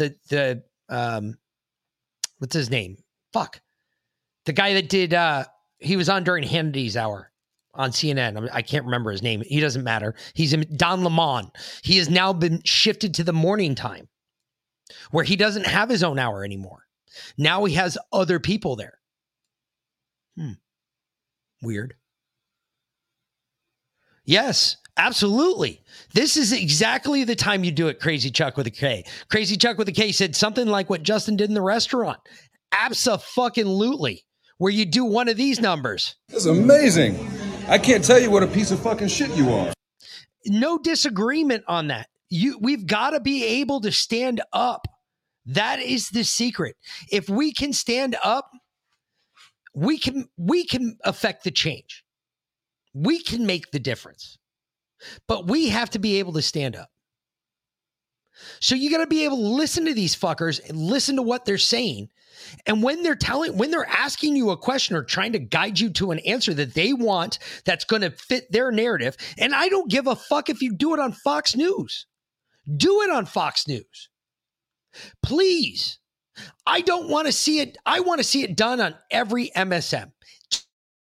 To include Newsmax. Fuck that shit. If they start lying and you're on the air with them, cut them off. Fuck them. Be like, nah, bear.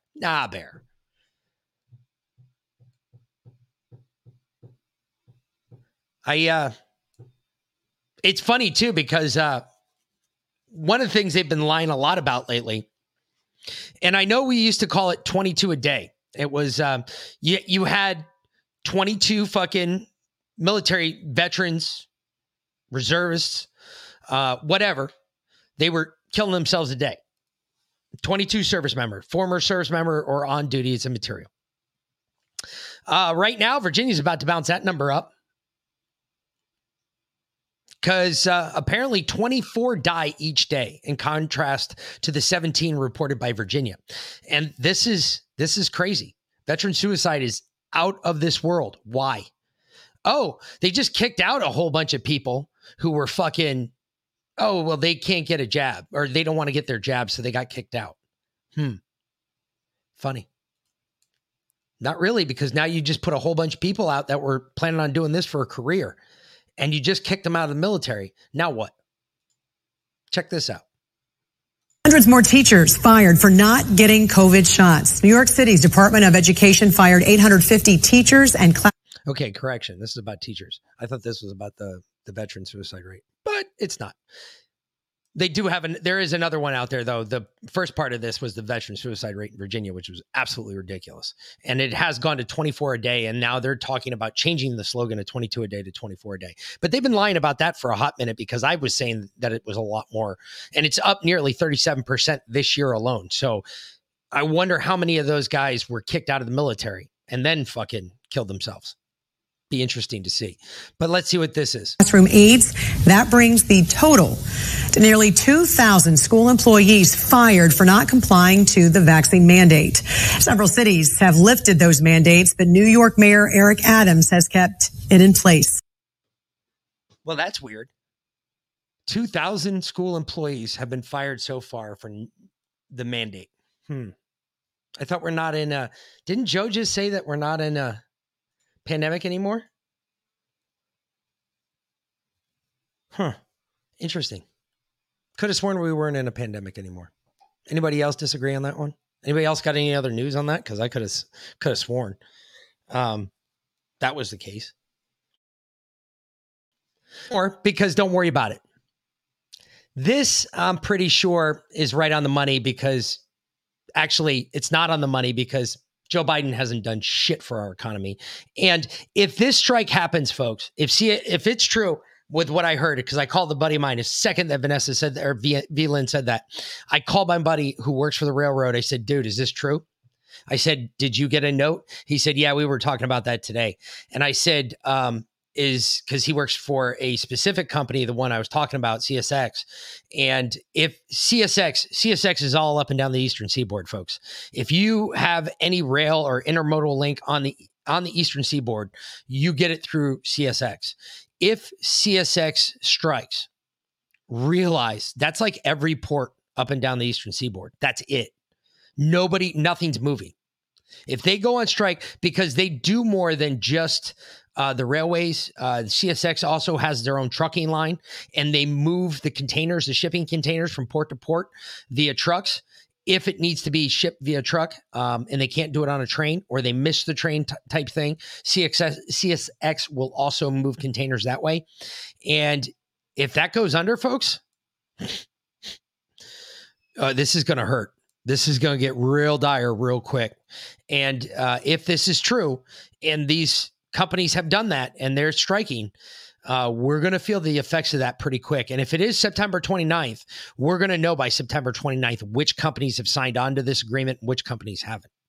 And it will be very interesting, because some of those companies that haven't, especially if CSX is one of those that's not signing on to the agreement, one of their major customers is the United States government. So the military, everybody ships their shit through CSX on the Eastern Seaboard. On the West Coast, it's I want to say it's Pacific Union. Is that the railroad out the West Coast? I think that's the name of it. Either Trans-Pacific or Pacific Union. Yes, it will. Shoe of Peace. Yep. failure of the union agreement is on purpose or not? That's a great question. Yeah, I think it is Union Pacific. I think that's the one on the West Coast. So I'll keep an eye out. I don't know anybody in Union Pacific. I just knew some people in CSX. I'll keep an eye out, though. I have not heard. Is it a failure of the union agreement, or is it on purpose? I don't think it's on purpose, because if you think about it, the liberals are always the union. They've always had union support, no matter what.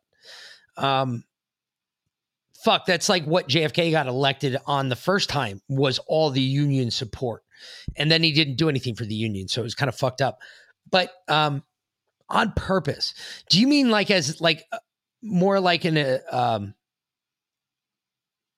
kind of like in a where they're arguing back and forth when they're trying to get to a settlement, and they start doing all the crap where they start laying out all sorts of bullshit about each side, and they do basically a political thing. I've watched it. I don't know. That's a good question, though. I'd be interesting to find an answer for that.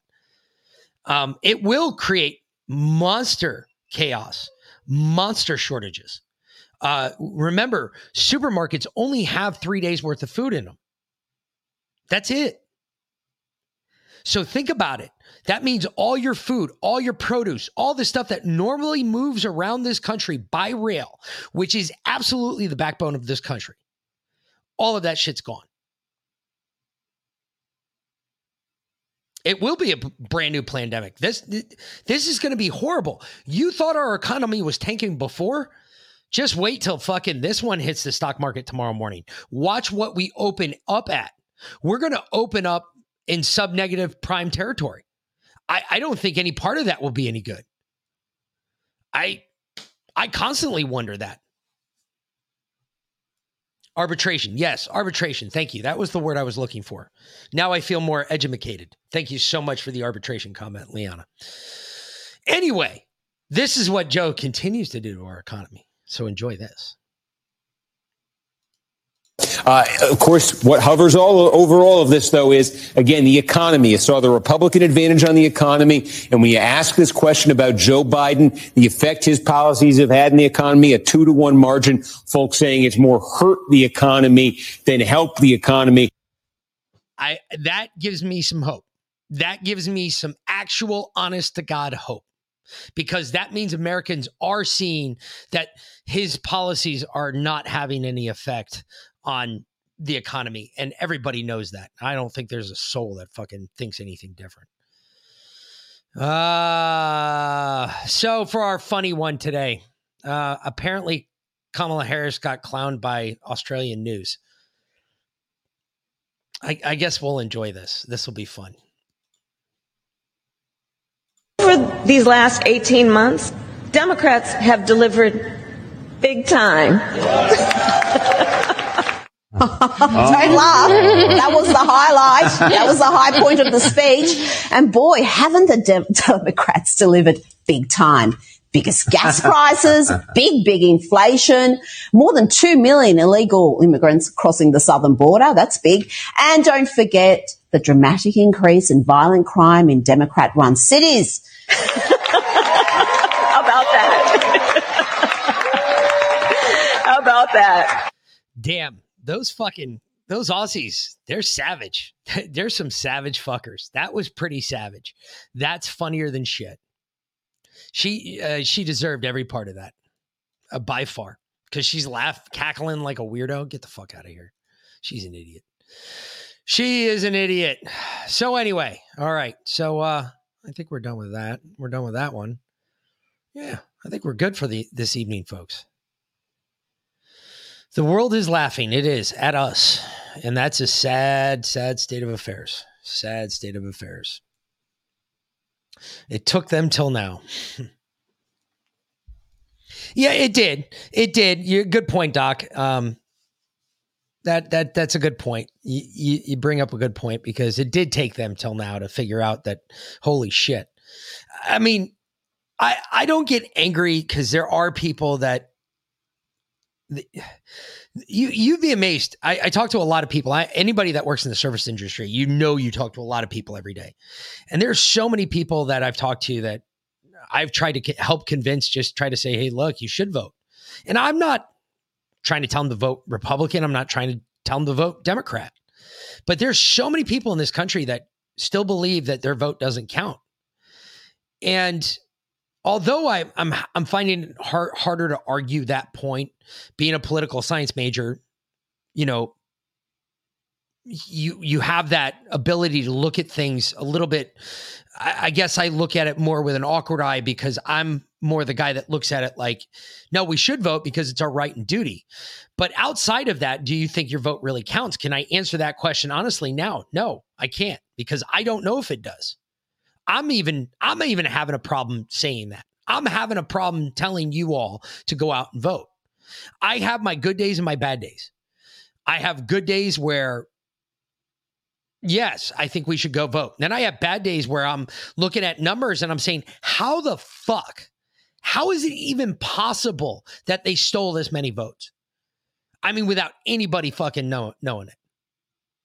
I'm arguing, my internal argument about voting has become such a conflated issue now because I honestly don't know I used to have the answer all the time. Yes, go vote.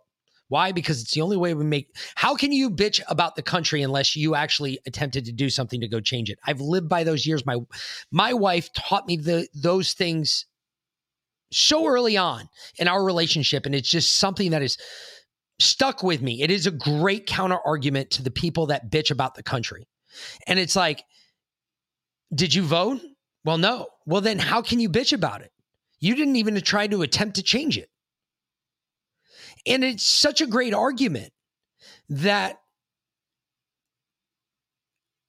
I now find myself arguing with myself about why we should even go do it, because they're just going to steal it anyway. And I agree with the people who say that. And I agree with the people who say that we have to vote. So I'm fucked up completely when it comes to voting now. And I don't know. I know this election, at least this election, if we make it to it, because I agree with everybody else too about September 24th. Something is happening in September. I fucking fine know. Actually, VLAN brought up another thing, numerology. I'm trying to remember what she said the word was, but it worked out to 11-3. And I was like, wow, that's pretty poignant considering we've heard 11-4 is another big day. I've heard 11-4, October 4th, and September 24th. Those are the three big days I've heard like over and over again. Everybody said something weird's happening on all three of those days. Those days couldn't tell you. What I can tell you is you might want to grab some popcorn and some beer because we might want to sit around and watch TV on those days. Just saying.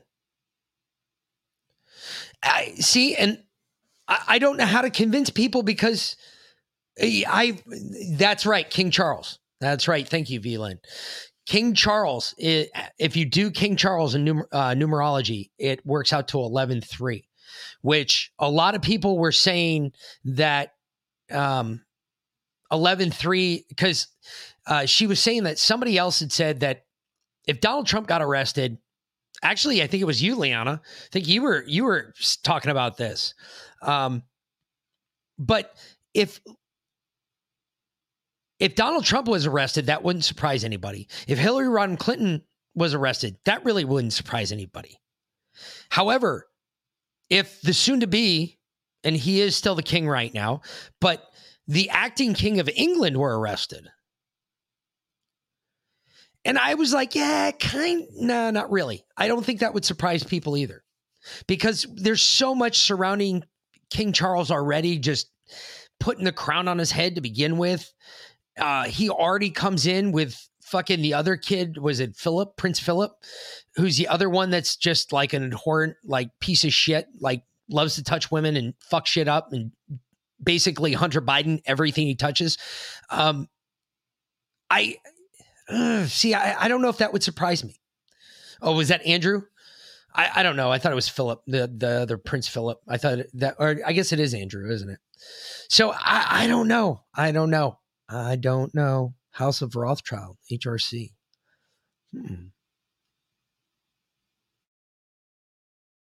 Yeah, either, Lindsay. However, Rothschild would just be HR. Where do you get the C from? House of Rothschild and Clinton? I could see that.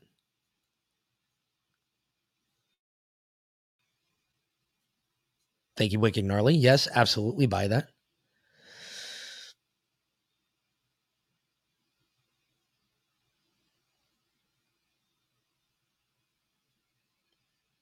Doesn't numerology run on one number? So if 11, 3 becomes 5, I'm kind of... Well, no, because that's only 2 names. So you do both the names first. So you do your names. So you do, for instance, if you scroll back up there, look at what VLAN put. That's what the total number is. But if you just do the name, that's how the name would be. So K would be 11, C would be 3. So King Charles. So it's what one word equals.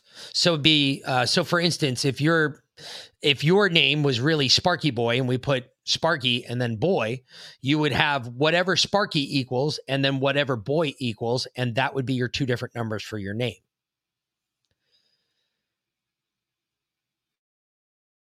No, the acting king. He is the acting king right now, Tammy. He when his coronation, that is when he actually gets all the, I guess, all the extra shit that comes with it. Just saying. Anywho. All right. I'm going to get out of here. We'll be back Eastern Standard Time. Like, share, subscribe again, like and share, whatever. But the subscriptions are huge. We appreciate it. Equals C, cunt both ways. Wait, Sparky Boy on both of them equals cunt? Holy shit. She had a lot of dominion over the counties and territories, or countries and territories, Doc Holliday said. True. Oh, that's right. Prince Philip was the Queen's husband, wasn't he? All right, whatever. It doesn't really matter. I mean, I stopped caring about the crown in 1776, just like everybody else in America did. We all stopped caring about the crown in 1776. Don't give a fuck about the crown. I don't care who's got it on their head. You're still just a royal fucking twit to begin with. All right. Either way, like I said, we'll be back tomorrow night, 6 p.m. Eastern Standard Time. I don't believe we have a guest with us, but VLAN's not here and she's got the schedule. Chime in the chat. Either way. Oh, the flag. Yes, the flag. Okay. Black stars, give me 1 second, because the flag was actually blue. It just looked like the stars were black in the background. However, it's really simple. A black flag with black stars means no quarter. So if you hoist a black flag above your house, you're essentially saying, look, no quarter is going to be given here. Okay. If you have what they call is a banner, what you were looking at was a banner. It's called the Star-Spangled Banner for a reason, because it can be hung as a flag, which is left to right with your stripes going left to right, just like normal. And it hangs off of a flagpole. So the stars are always in the top left corner. That is normally how a flag is flown. Now, that being said, if you were to take that and make it an actual banner, which what Donald Trump was standing in front of in the picture that I saw, at least the one that VLAN showed me, it is blue. It's hard to see, but it is blue. And I think the stars were either blue or white. I can't tell. However, the way the shadow was cast, it makes it look almost black. So I can see where you got confused with the black stars and possibly the black flag, but it wasn't a black flag. It was a blue. It looked like a blue background, and I could definitely see red and white. So it was a red, white, and blue flag. Now, whether or not the way the shadow was cast, I thought that was interesting. And the way the hung was flown or hung, because it was a banner, it wasn't an actual flag. So if you looked at it, the stripes were pointing straight up and down instead of left to right. So he actually had a banner there, and it is a difference because the way the stars are shaped on the top. For instance, a long time, everybody thought that soldiers were buried under banners and not under flags, which isn't true at all. We just reverse the stars are always over your heart. So when a flag is placed over the casket, the stars are always over whoever's in the casket, over their heart. That's the way they're supposed to be when they're draped over a casket. That being said, though, for a long time, people thought it was banners that were being, because naturally the stars wouldn't be there. Okay, depends on which way you're looking at the flag, but yeah, sure, I guess. But that's when they made multi-sided flags, so whatever was on the front was on the back of the left, so on and so forth. It took them a while to figure that part out. But that's the difference in the flags. Now, black flag, and you hang it above your house. Apparently, there's a lot of news articles out there. You go look it up. Holy shit. The liberal news about black flags are amazing. It's hysterical because they basically call you out. You're just putting a big sign over your house that you're a domestic terrorist, which I'm fine with doing. I will do it, not a problem. However, if you hang a Gadsden flag or like what I have above my house, I have a 1776 Betsy Ross flag with the snake in the middle of it and the Don't Tread on Me snake in the middle of it. And that I thought was a perfect fuck you.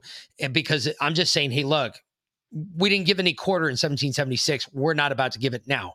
So I don't have to fly a black flag because I can fly that one. And back then we didn't give a quarter. We're not going to do it now. So fuck you, go hide somewhere else. But it is basically the same thing. They're going to call you a domestic terrorist if you have that flag above your house. I have both of those flags above my house. So I'm really fucked. I'm a super domestic terrorist, apparently. MAGA domestic terrorist. Somebody else get a title like that, I'll tell you what, that'll be impressive. So either way, like I said, so that's the deal with the flags. There's a couple. There's a freedom flag. That was the one that I thought it was at first, which is the only difference in a freedom flag is the background is white behind the stars. The stars are black. And then it's for like a yardstake kind of thing where all the stripes go this way off the flag. So they're actually horizontal to the ground instead of vertical with the ground. That's the only difference between that one. And that was the only other flag I found when I looked around for it. I can tell you all the different parts of a flag pole, but that's fucking boring. You don't want to hear that shit. That's a waste. But I mean, the rest of it, it's kind of interesting to read. I read about some old flags that are now destroyed they are not destroyed. They're fucked up. But like, for instance, the Battle of Fort Sumter, the flag is no idea. Holy shit. Who knew? I thought that shit was like on loan to like the Smithsonian or in the Smithsonian somewhere. I didn't think they would take that and leave that at the actual battlefield, but I guess why not? And they have it down at the base of the flagpole, apparently at Fort Sumter. I had no idea. Holy shit. Learn something new every day. Look at that. So either way, yeah. Craziness. Armbands 4.8K online. Fannies. All right. Well, either way, I'm going to get out of here, folks. And we will be back, like I said, tomorrow at 6 p.m. Tune in. And we'll see you then, folks. Till then, for Mick and V. Lynn, she's obviously not here. We'll see you tomorrow. Talk to you tomorrow afternoon, folks.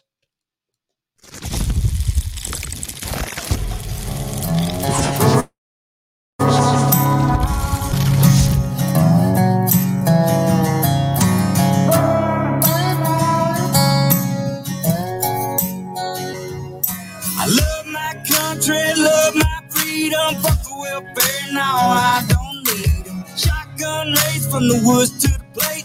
Ain't never went hungry, ain't never too late to come around here, son, running your mouth. You can fuck around and find out. You can fuck around and find out. You may make it through the snakes, snares, and alligators, but once you get to the gate, you can't depend on your waiters, cause you'll be over your tater. I'm talking growing tomatoes. Feeding the worms I fish with later. I'll have a fish stick plate over a 6-foot grave before I take a knee as our anthem plays. My hands on my heart, I stand on what I say, and my Second Amendment handles what I can. I ain't trying to be Billy Badass or talk shit. I'm just saying, there's the line, don't cross it. I got a Red Ryder gun when I was 3, so I don't run or hide from anything. Bitch, I'm a red, white, and blue collar boy from the South. You can fuck around and find out. Love my country, love my freedom, fuck the welfare, now I don't need them. Shotgun race from the woods to the plate. Ain't never went hungry, ain't never too late to come around here, son, running your mouth. You can fuck around and find out. Oh, Jay. Here you go. You can fuck around and find out. looking for me, well, they know where to find me. I'll be half drunk, strapped up in a whitey. I can show you if it's needed. When you see it, you'll believe it. If you don't love it, you can leave it. Michael Jackson, you can be it. F-A-F-O, I teach you how this game go. Different joints, same smoke. Wake up, wear the same clothes. Real redneck, I'm a piece of white trash. Blue collar boy, but my lady's high class. Got the music way up loud with a cigar in my mouth. Fuck around and come find out how we do it in the South. I ain't saying nothing, but you're running that mouth. I never take a handout, I'm too damn proud. I'm a son of the dirty South with a truck seat high and these straight pipes loud. This land of freedom, double barrels in case we need. Man up, we'll sit your ass down. We done talking, fuck around and find out. Love my country, love my freedom. Fuck a welfare, now I don't need them. Shotgun race from the woods to the plate. Ain't never went hungry, ain't never too late. Come around here, son, running your mouth. You can fuck around and find out. You can fuck around and find out.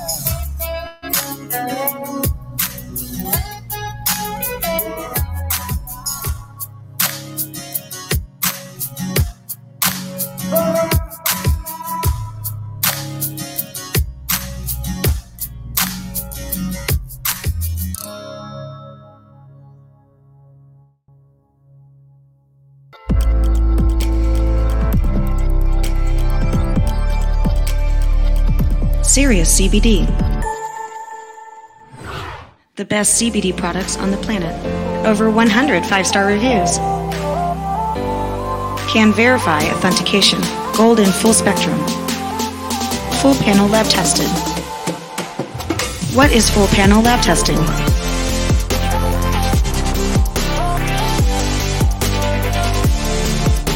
Cannabinoids and terpenes. Pesticides. Mycotoxins, solvents, heavy metals, microbials, foreign matter. Get serious.